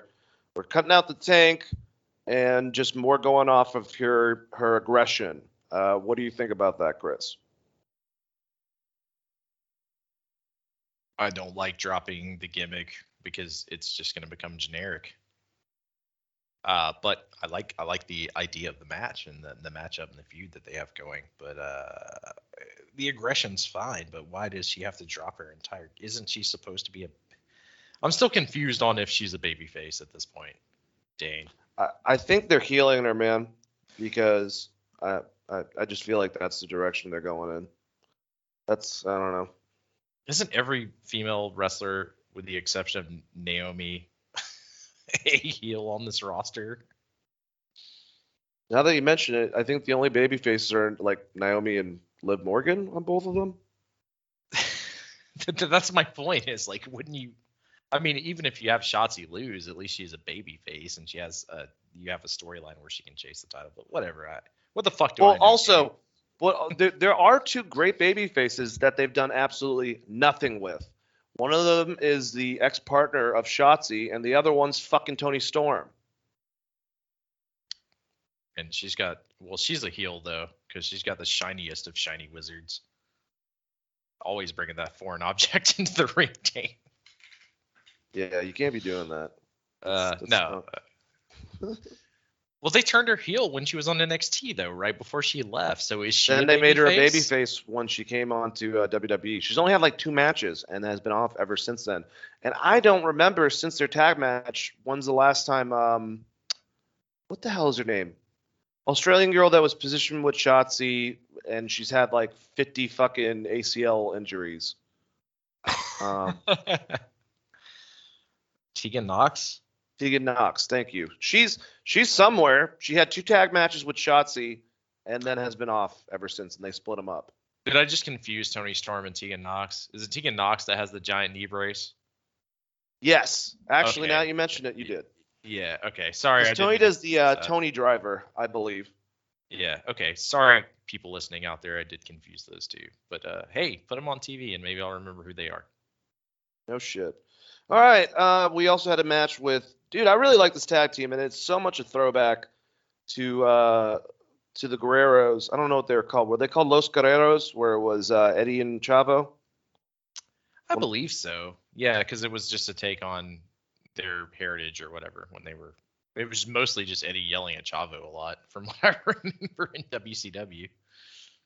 Well, and when they did in WWE, it was right before they started really pushing Eddie, but it was like them two, and they would have a lot of matches, I believe, with Benoit and Jericho and Team Angle, that era. But, I mean, you know, Humberto Carrillo, obviously Angel Garza has the most charisma, but their promo right beforehand, they're now called Los Lotharios. They're both like badasses. You know, he's not so, basically Humberto Carrillo is not so one note. He's his cousin. I know that Eddie was actually the uncle, technically, to Chavo, but there was a huge age gap between brothers, and he was fucking like 2 years older than Chavo. So, cousin, same type of scenario with Angel Garza, and they just look like badasses. They look like a good tag team. They went against Mansoor and Cesaro. My biggest problem is that Cesaro had to take the fucking pin instead of Mansoor, but if you're elevating these two guys and it's a similar fashion, I just think Angel Garza's money, dude. I really do. I have to agree with you, man. I love Angel Garza. They've dialed him back a lot as far as what they want him to do in the ring. They took away a lot of stuff that he was doing in NXT. He needs to take off his pants like he used to in NXT. That's what you're saying. And, well, he's also not, you know, they kind of gave him that gimmick where he was a playboy for a little bit, even when he went to the main roster, and they've dialed that back a bit. So this is a good tag team. I mean, WWE needs tag team, so it's a good one. I like the direction they're going, but I have zero faith in them doing anything with the tag team division. Yep, I sadly agree with you on that. All right, so we had Drew McIntyre issue another open challenge this week, and Ricochet obliged. The one and only, showing off confidence, slaps him in the fucking face right at the beginning of it. Like, Drew's like, "Hey, how you doing? All right, you're going to go against me?" And then there's like a pause, slap. So Ricochet wasn't fucking around.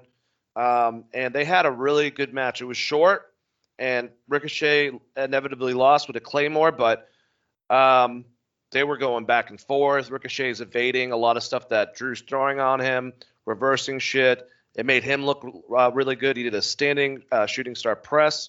He executed a brainbuster. McIntyre got a brainbuster on Ricochet, almost won.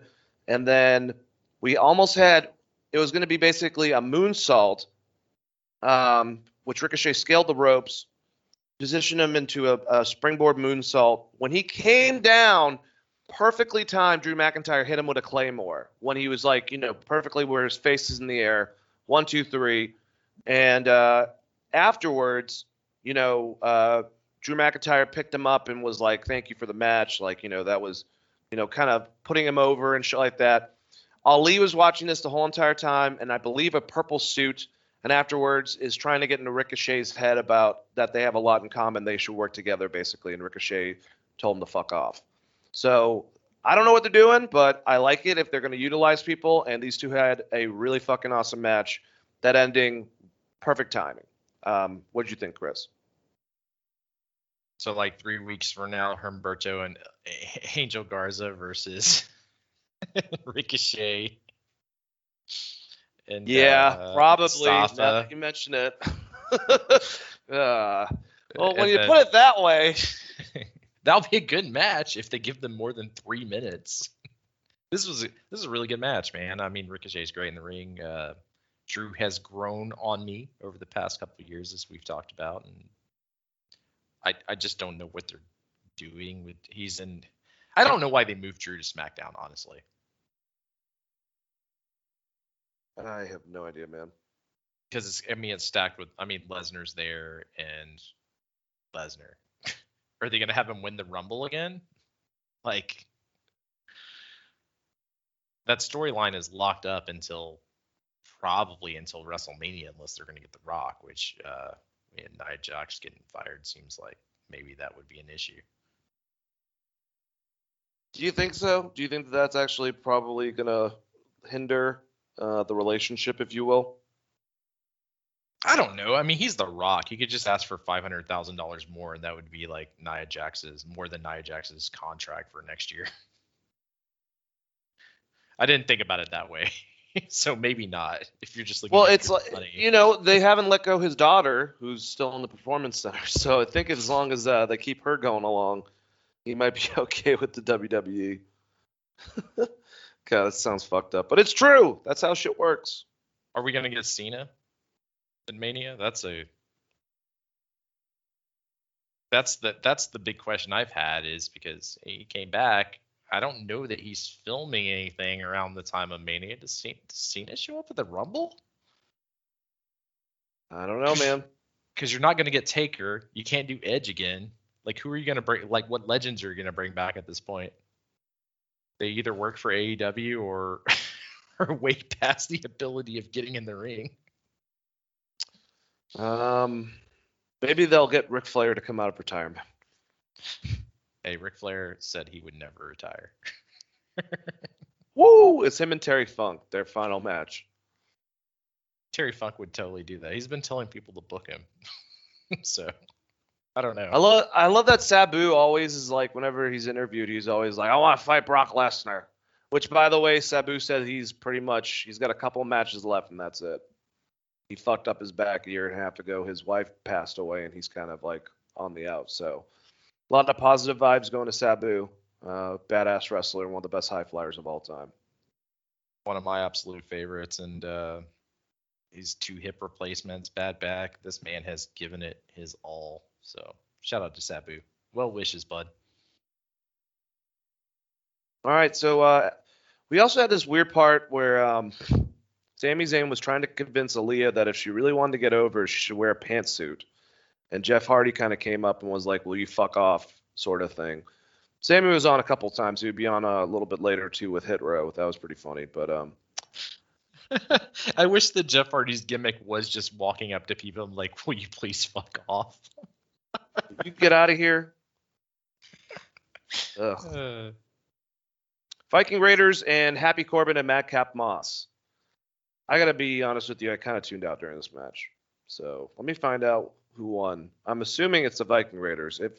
If it's not Chris and they gave it to Happy Corbin and Madcap Moss, just lunacy. So who won? Viking Raiders. All right. I don't care. Do you care about this at all? No, it was a 4-minute match. Well, I mean, All right. So with commercials, I guess it was technically like 6 minutes, but it was just there. So basically, I don't know what Sami Zayn was trying to go for. And all right, so with BFAB now out of Hit Row, it goes and makes them like a diverse group of like all these badass actual real life musicians. Like, I just don't understand this. If she wasn't that good in the ring, which she wasn't, why not just she was decent on the mic, just keep her as their valet or whatever, but whatever. Basically what I'm trying to say is now it kind of looks more, you got your big guy, you got your smart guy, and you got your high flyer. So the trio is very similar to another trio very famous within WWE, if you understand what I'm saying. So I wasn't a big fan of PFAB when she was on the mic. Just to be completely honest, after that, I couldn't NXT. recite anything that she said, honestly. I don't remember. That was an overwritten promo, so I'm just going to give that entire crew a pass on that one. they were like trying to throw in like buzzwords like yeet and like sheesh and Fortnite stuff, I guess, as the You, kids you as the sound kids so do. white right now.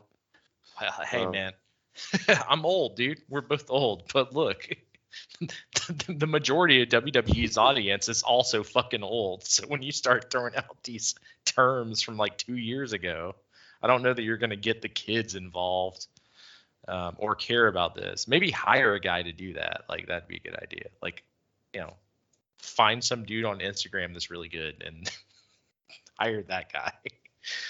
It's ridiculous. But I like this promo though. I like Sammy, kind of coming up to him and trying to act cool, and then calling him out and saying that he knows how to dance.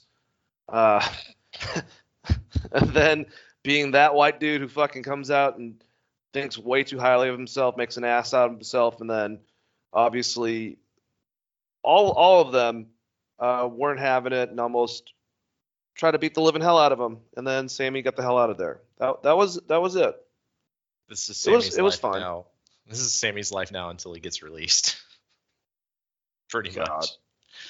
Hey, I was hoping that Sammy was gonna hit a spinneroonie, like do his little like oh like what do you call that? Street punk or skank punk? What's that dance called? You know what I'm talking about? Two stepping in the pit. Thought he was gonna do that and then just hit a spinneroonie, and I was gonna lose my mind if he did it. Jesus, that would have been actually interesting. I don't know what the fuck he did. He looked like a flopping whale or some shit. Like, looked ridiculous. That mullet was over 9,000 though. Sammy, keep the mullet even if you go back to the mask. What also was over 9,000 was fucking. We got King Woods, Jimmy Uso. That was what this is all accumulating to. The fucking leg drop that Xavier did was awesome, and you could tell he put all the weight on his ass basically when he did it. But he got so much airtime off the top ropes. Just comes off, crashes on Jimmy. This is a great match. These guys have a lot of chemistry together. And then, Woods did the most dangerous move in all of sports entertainment, the roll up to Jimmy. He got the win. Jimmy Uso was going to bend the knee from Xavier, and Roman came out of nowhere and just beat the living shit out of him. And also the hand, Kofi Kingston. And we went off with basically a pissed off Roman, mostly at Jimmy Uso, who once again in the group is fucking up. Yes, this just goes to my theory of like Roman just being like, no, I picked the New Day, not you guys. I thought this match was a lot of fun, and you're right, dude. Xavier Woods is, now that he's the king, he's just sending it. He was like 100,000 feet in the air. It's like that was like a Montez Ford level of getting off those ropes. And I kind of want King Black Machismo Watch to show up and go against Xavier Woods, but I don't think that's going to happen. But Man, that will be awesome, though. fantasy booking, but I like this. There's a lot of places to go, and I mean, worst case scenario, we get another Usos and New Day match, which would be pretty good because they have good matches. Yep, I agree. All right, we got a couple more things to go over. Rampage last night was fucking awesome, man. I definitely had a lot of fun with at least the first half. It kind of died down a little bit by the end of it, but first starts off, Bryan Danielson comes out, Flight of the Valkyrie, and comes to the ring, and then we have, the story is Max Caster and Anthony Bowens pissed off Tony Khan, apparently talking shit to him and about him, assuming kayfabe-wise, if it even happened, in an interview saying that he was the worst boss and he's this and that and shit like that. So basically he wanted Max, which is very heelish of Tony, Chris, wants Max to watch his tag partner get his ass kicked by Bryan Danielson. But what was Jesus Christ, Max Caster, apparently all this goes through Tony. That's what we've heard, right, Chris? That is what we have heard, because he let one line slip and the entire world shit their pants, and Tony is, I guess, reviewing anything that Caster has to say going forward. They could have been selling it just really well, both Bryan's expression and their expression, but I really wondered if Daniel Bryan knew about this. All right, so we go. God damn it. The Acclaim. We only do numbers, but this guy's too busy growing cucumbers. Don't be mad at me, bro, because you only know for your wife, or you're only known for your wife's reality show. And you should eat some eggs. Look at Bowen's arms; they're bigger than your legs. Best one. I'ma put you in poverty, dog, because I end careers quicker than your father-in-law.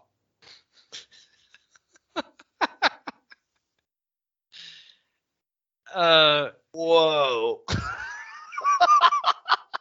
he did go after Daniel pretty hard, but I'm sure Daniel Bryan's a good sport on that. Yeah. I feel like they all were like, that's funny. You should do that. Just don't make any more Saturday Night Live jokes because that hurts everyone's feelings. Yeah. Good stuff, Max Caster. No offense to Bowen. I always say this and I always feel bad because he's got good intensity. He's good in the ring. But Max Caster has next level shit, man, I think.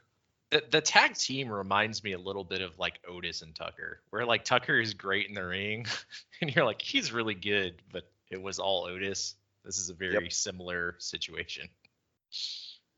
Yeah, I think this guy's going to be a top star eventually when he goes by himself. It just, especially if he can come up with clever shit like that, it's always going to make me pop. But, you know, I'm going to put you into poverty, dog, because I end careers quicker than your father-in-law. And this is the day after all the releases. So, oh, man. It was pretty good. I'm not going to lie. Actually, shout out to John Laurinaitis. I feel bad for you having to call 18 people and fire them all at the same time. That's just a shitty day, Hey, man. Johnny Ace woke up that day. He had some cereal and shit, and he's just sitting there. And then Vince called him. Here's 18 names you have to call and fire today, bud. What? Well, they just had an executive CEO or COE. I don't remember exactly, but she quit. She started before the pandemic, and she helped them out through that whole entire thing. And she was basically in charge of HR, or not HR, but like she apparently, one of the rumors is she left because of all these firings and having to do it. So it was just all Johnny Ace then, right? Does Johnny Ace just wear a Grim Reaper costume? Is he just dressed like the Undertaker backstage? Well, weird. Even though they had a pretty good match, and Max Caster is definitely the more of the bigger powerhouse out of that. The labella lock was applied, and Bryan Danielson got the win. But good stuff. If we can get Max Caster against Bryan Danielson next, that'd be fun. But yeah. The Acclaim. I really like that rap, man. That was fun. It was fun, and I like that tag team. And I feel like I'm a bad person for not watching these YouTube shows because I know they have more tag matches, but there's so many good tag teams in AEW. Can we get some more tag team wrestling on the show? I feel like they're shying away. They're shying away from it a little bit. We're doing 3-man tag matches and shit, as opposed to like, I don't know, Pride and Powerful versus the Acclaimed, which I'd be down with. Like, hey, Pride and Powerful. What the fuck happened to Mark Quinn and fucking? God dang it, I can't remember the other guy's name, but they're in Matt Hardy's group. But they were like the premier tag team when we first fucking started AEW. Mark Quinn and oh man, doesn't matter. Oh, God, Bootleg Street Profits, and I can't think of their tag name right now. Yeah, they did drink their drink to the ring, but I don't know. There's a lot of tag teams, and there's a lot of good ones, and I agree with you, especially with. The one thing that kills me about LAX being Pride and Powerful being a part of their group is that they're usually involved with group stuff, and they're one of the best, if not the best, tag team in AEW. Yeah, they're in a weird situation now where they're still in that group, but also like the two feuds that are happening are also tag teams like Jurassic Express and the Young Bucks. So I don't know. Maybe they need to do another tag tournament soon. All right, so we basically had a promo off. CM Punk comes out doing his normal thing, hugging people and shit, called personality playing, gets in the ring and basically says, you know, hi to everyone and address the room about that he's here because he wants specifically to talk to Eddie Kingston. So I have written down just some highlights from it, so I'll try to remember a good majority because I couldn't find the transcripts exactly, but just bear with me. So, you know, Eddie's music plays, no one comes out, and he's like, oh, great, Eddie isn't here again. That's awesome. And then he goes, he's so good at interrupting, he's probably going to wait for his music to cut out, and then he'll start walking down while I'm talking. And exactly while he's saying that, here comes Eddie Kingston. He looks pissed. Gets in the ring. They're both at corners, just staring at each other. And then Eddie says, you want an apology? Answer me when I'm talking to you. And he goes, you want an apology? Sorry that I interrupted the great CM Punk. And then he has this weird ramble about COVID and how he thought that he had it, so he got tested so he wouldn't get anyone sick at there, especially his buddy Monkey and his kid. I don't know what the fuck. That's Eddie Kingston just throwing some stuff in there. But then he goes, oh, I pissed you off.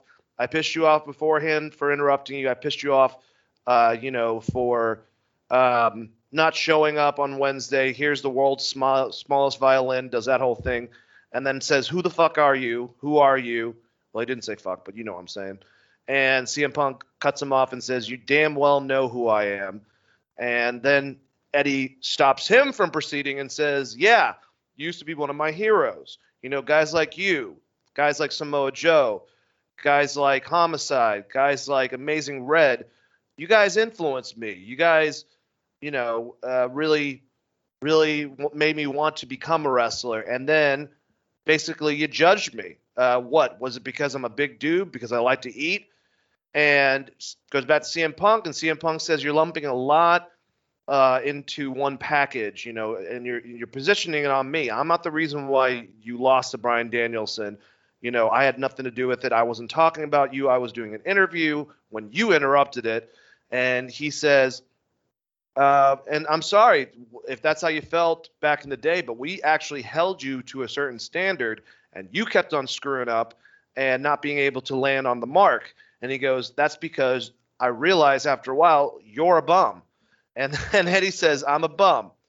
I main evented Full Gear last year. I sold my house and came to AEW and actually became a top superstar after busting my ass. And then he says, quit smirking at me or I'll slap you. He says, fight me at Full Gear. And then CM Punk goes, oh, I'm surprised that you're saying Full Gear. I would assume that you'd want to do this on Elevation or Dark. So then the crowd kind of starts going more on Eddie's side because it was definitely kind of down the middle. And then Eddie says, you're a coward. And about 3 times he says, fight me, and is right in his face screaming it. Punk kind of backs him off and accepts the fight. And he goes, all right, well, I guess we're going to Full Gear. Goes to get out. Eddie goes, hey, one more thing I wanted to tell you. He says, do me a favor. After I beat the shit out of you, quit for another 7 years, or why don't you don't come back and before he could finish it, Punk headbutts him, and then they start brawling everywhere. And they did the brawl right. AEW for past stuff and also WWE. Everyone should know this. If you want to make the brawl look really fucking good, you first have the refs come out. Then you have, staff, security, whoever, medical staff come out to try to break it up. And then the last people you release are wrestlers to break them up. And that really, when you're cornering them and you have CM Punk and he's saying, I'm going to fucking kill you, and you can see him visually say that, it makes it that much more intense. They got me throughout this. I was starting to think like, oh shit, is this getting real? But I think that both men, they were like, we're going to say whatever, we're going to take some shots and we're just going to really amplify this whole entire feud. And they fucking did. That was awesome. Both guys were great. I love that CM Punk didn't back down and that Eddie was just ferocious, just so aggressive. And I love that Taz, because you know that Taz likes Eddie because he talks a lot about him. But he was while commentating, him and Ricky really had Eddie's back, going back and forth with Excalibur about it. But I thought this was great, man. I really did. Yeah, I have to agree with you, man. This is a great setup for that match. And not Eddie's best promo, especially the beginning part. He kind of just He was sloppy. sloppy, but he got there, and it was a good back and forth between him and CM Punk, and it just makes you want Punk versus MJF that much more. Yes. Really. But Eddie Kingston's great. The only thing here is like Eddie Kingston needs to win some matches at some point. Yeah, in all 'cause these he's high- probably going to lose at Punk with Punk. Yeah, I mean he's in all these high profile matches. Like he's had a title match against Moxley, lost. He's had, he had a title match against Miro and lost. We thought he might win it in New York. They didn't do that. It seems like he's just always losing. Which kind of sucks, man. Like it would be a great surprise if Eddie Kingston somehow won this match. I don't think it's going to happen, but it would be a good surprise. I love this. I think it's great. And CM Punk just living his best life, I guess, out here. The 7-year comment, like, I'm going to send you back another 7 years was pretty good. And the intensity that Punk's, obviously they probably talked about this beforehand, but the intensity that Punk and both Punk and Eddie had towards one another felt real, and it gives you that suspension of disbelief, and we need more of that in wrestling. God damn it! Oh, yeah. Dude, like I said, I really started to believe them. I'm like, is Eddie going like off script a little bit? But they were so detailed about everything. Do we know, or do you know specifically, Chris, was this filmed right after Dynamite, or was this a live one? Because I can't remember them saying. I do not know for sure. I would assume that this was live just because CM Punk was on both shows. Yeah, that's a good point. That would be my guess, because otherwise they would have saved him, because they've done that in the past when they record a show. They either put him on one or the other. Same thing with Daniel Bryan. Well, I don't know. I don't know why Eddie was out. The whole COVID thing, he kind of went off on a trail a little bit, but just good stuff, man. I really liked it. I mean, Eddie and Mox are really good friends, so like if he wasn't 100%, maybe it has something to do with that too, as far as this promo goes. So I think people should keep that in mind. Oh yeah. All right. So basically Jurassic Express, I don't remember this happening, but this is telling me it. So Jurassic Express and Christian Cage, they challenged the Super Click to a Falls Count Anywhere match at Full Gear. So yeah, they're going to have 3-on-3, going to have a bunch of mayhem. Sure, there's going to be involvement with other people. Maybe Bryan Danielson makes an appearance, or Kenny before both of their matches or something. But I feel like this is going to be not cinematic, because I definitely think they're doing that with Jericho. But this is going to be just the three of them going around the arena beating the crap out of each other, and hopefully not, dropping anyone on their head on concrete from a far distance up or some shit, or breaking their ribs from going through tables, or I don't want them to hurt each other. Christian's involved in this. Do not drop him. Is Christian the hardest working man in wrestling right now outside of Kenny Jesus. Omega? He's going to go through some dumb shit. He's going to channel his inner Kevin Owens and fall off like a 20-foot ladder for no reason. God, we almost saw Matt Hart die. That's still baffling on how that happened. Like, man. And the fact they didn't stop that when match. Sammy was spearing him off the top of it, he overshot Matt. It was just the table's positioning, and when they went through the table, Matt was a little bit over it and smacked his head on the concrete while going through a fucking table. Yeah, it's just two bad circumstances. My bigger problem with that is like they shouldn't have let Matt keep wrestling. Yeah. after that. Like, there's no way you don't have a concussion when the back of your head is bleeding like like a Ugh. stuck pig.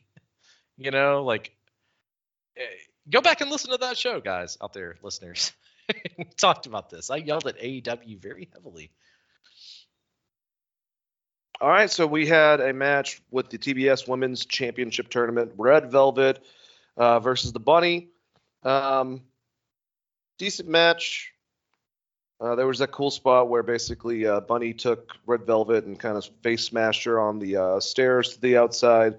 Red Velvet won, and what was already kind of established is that Jade Cargill and her manager, I forgot what his name is right now off the top of my head, but they were at ringside, and afterwards Jade, who's someone basically has to beat someone to get to Red Velvet in this tournament, basically told Red that, to watch out, that the rivalry is coming back. So it was fine. It was fine, and Red Velvet is a damn good wrestler.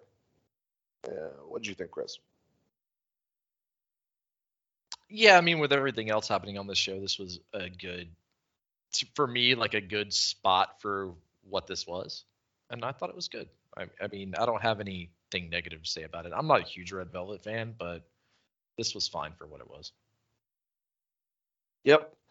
All right. So the ending, we had Mark Henry first talk to John Silver, who I don't know anything about this nudge thing. I have no clue why the hell that's a nickname for Cole, but he was going on about it. Adam Cole kind of snapped at him, and kind of walked off.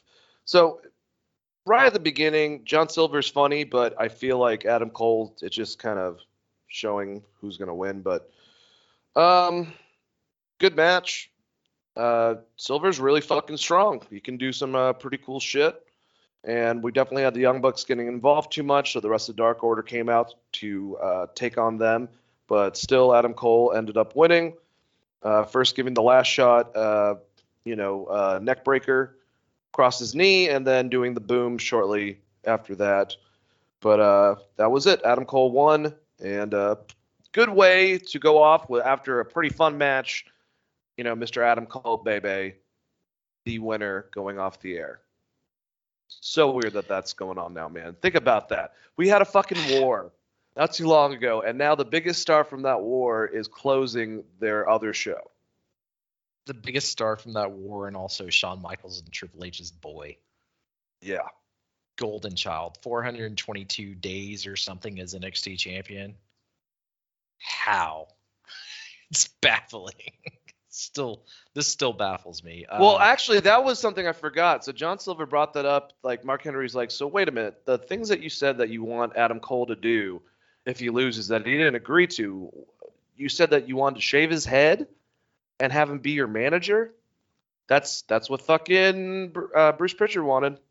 So that's a funny little call out to that shit. What the fuck is wrong with people over there? Also, shout out to Mark Henry for just being my favorite part of the show during the main events. Most times. I love these little like split camera interviews they're doing. It just feels old school. I like it. And Mark Henry just says the funniest shit. Yeah, I don't know this budge nudge bullshit. I don't watch Being the Elite. I don't care. If you're not going to show it on TV, I don't care. Yep. Match was good though. Silver could be a star. That group's got to kind of end, though, or he has to at least leave it for him to kind of do that, I think. Yeah, I agree. What are you going to do with Adam Cole? If Kenny drops the title, is there dissension between this group? Because that would be, I would think, Adam Cole being the last man in, that would be the guy that kind of is the thorn in the side of the Elite. Especially now that now that there's no Good Brothers, because they've closed that door. Didn't we talk about that last week?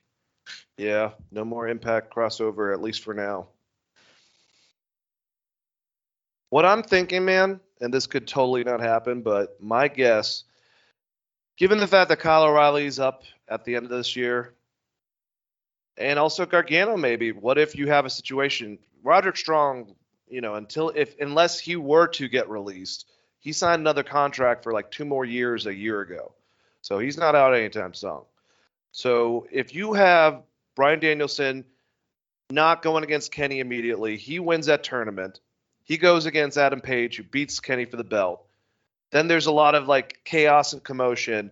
And then Adam Cole finally acts on what he's there to do, and that is to take those motherfuckers out for taking him out beforehand. And then, you have O'Reilly, Bobby Fish, so Redragon's back together, and maybe a Johnny Gargano to take that other place. But the ex-NXT guys, not the Undisputed Era, but ex-NXT guys wipe out and beat the shit out of the Elite, and then you have the 4-on-4 type of concept going forward. That would be fun. That would be kind of great.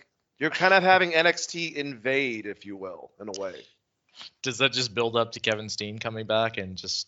And Kevin Steen joins, fucks over Adam Cole, and joins Kenny and the Bucks.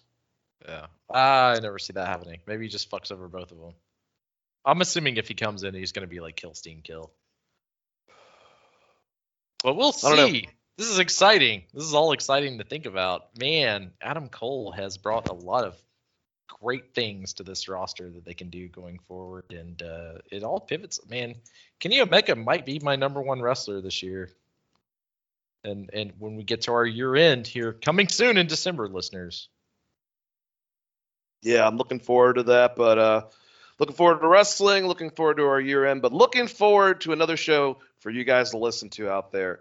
Hope you guys enjoyed this, and we'll be back to you next week. We usually record on Saturdays. Chris, say goodbye to all the lovely people and give any plugs or whatnot that you'd like to. No plugs this week. Thank you guys for listening. If you want to talk to me on Twitter, I'm at Chris R. Patton. On Facebook, Christopher.R.Patton. And chop on. Let's go Braves. World Series champions. And I'm Dane Alves on Facebook and Dane Alves 42 on Twitter. Hit me up. Let's talk. Go tell a friend about the show if you guys like us. Let's build a community, and we're going to be doing some cool new stuff in the future. Hope you guys have a great day. And as always, let the wrestling geek vibes be with you. Peace out.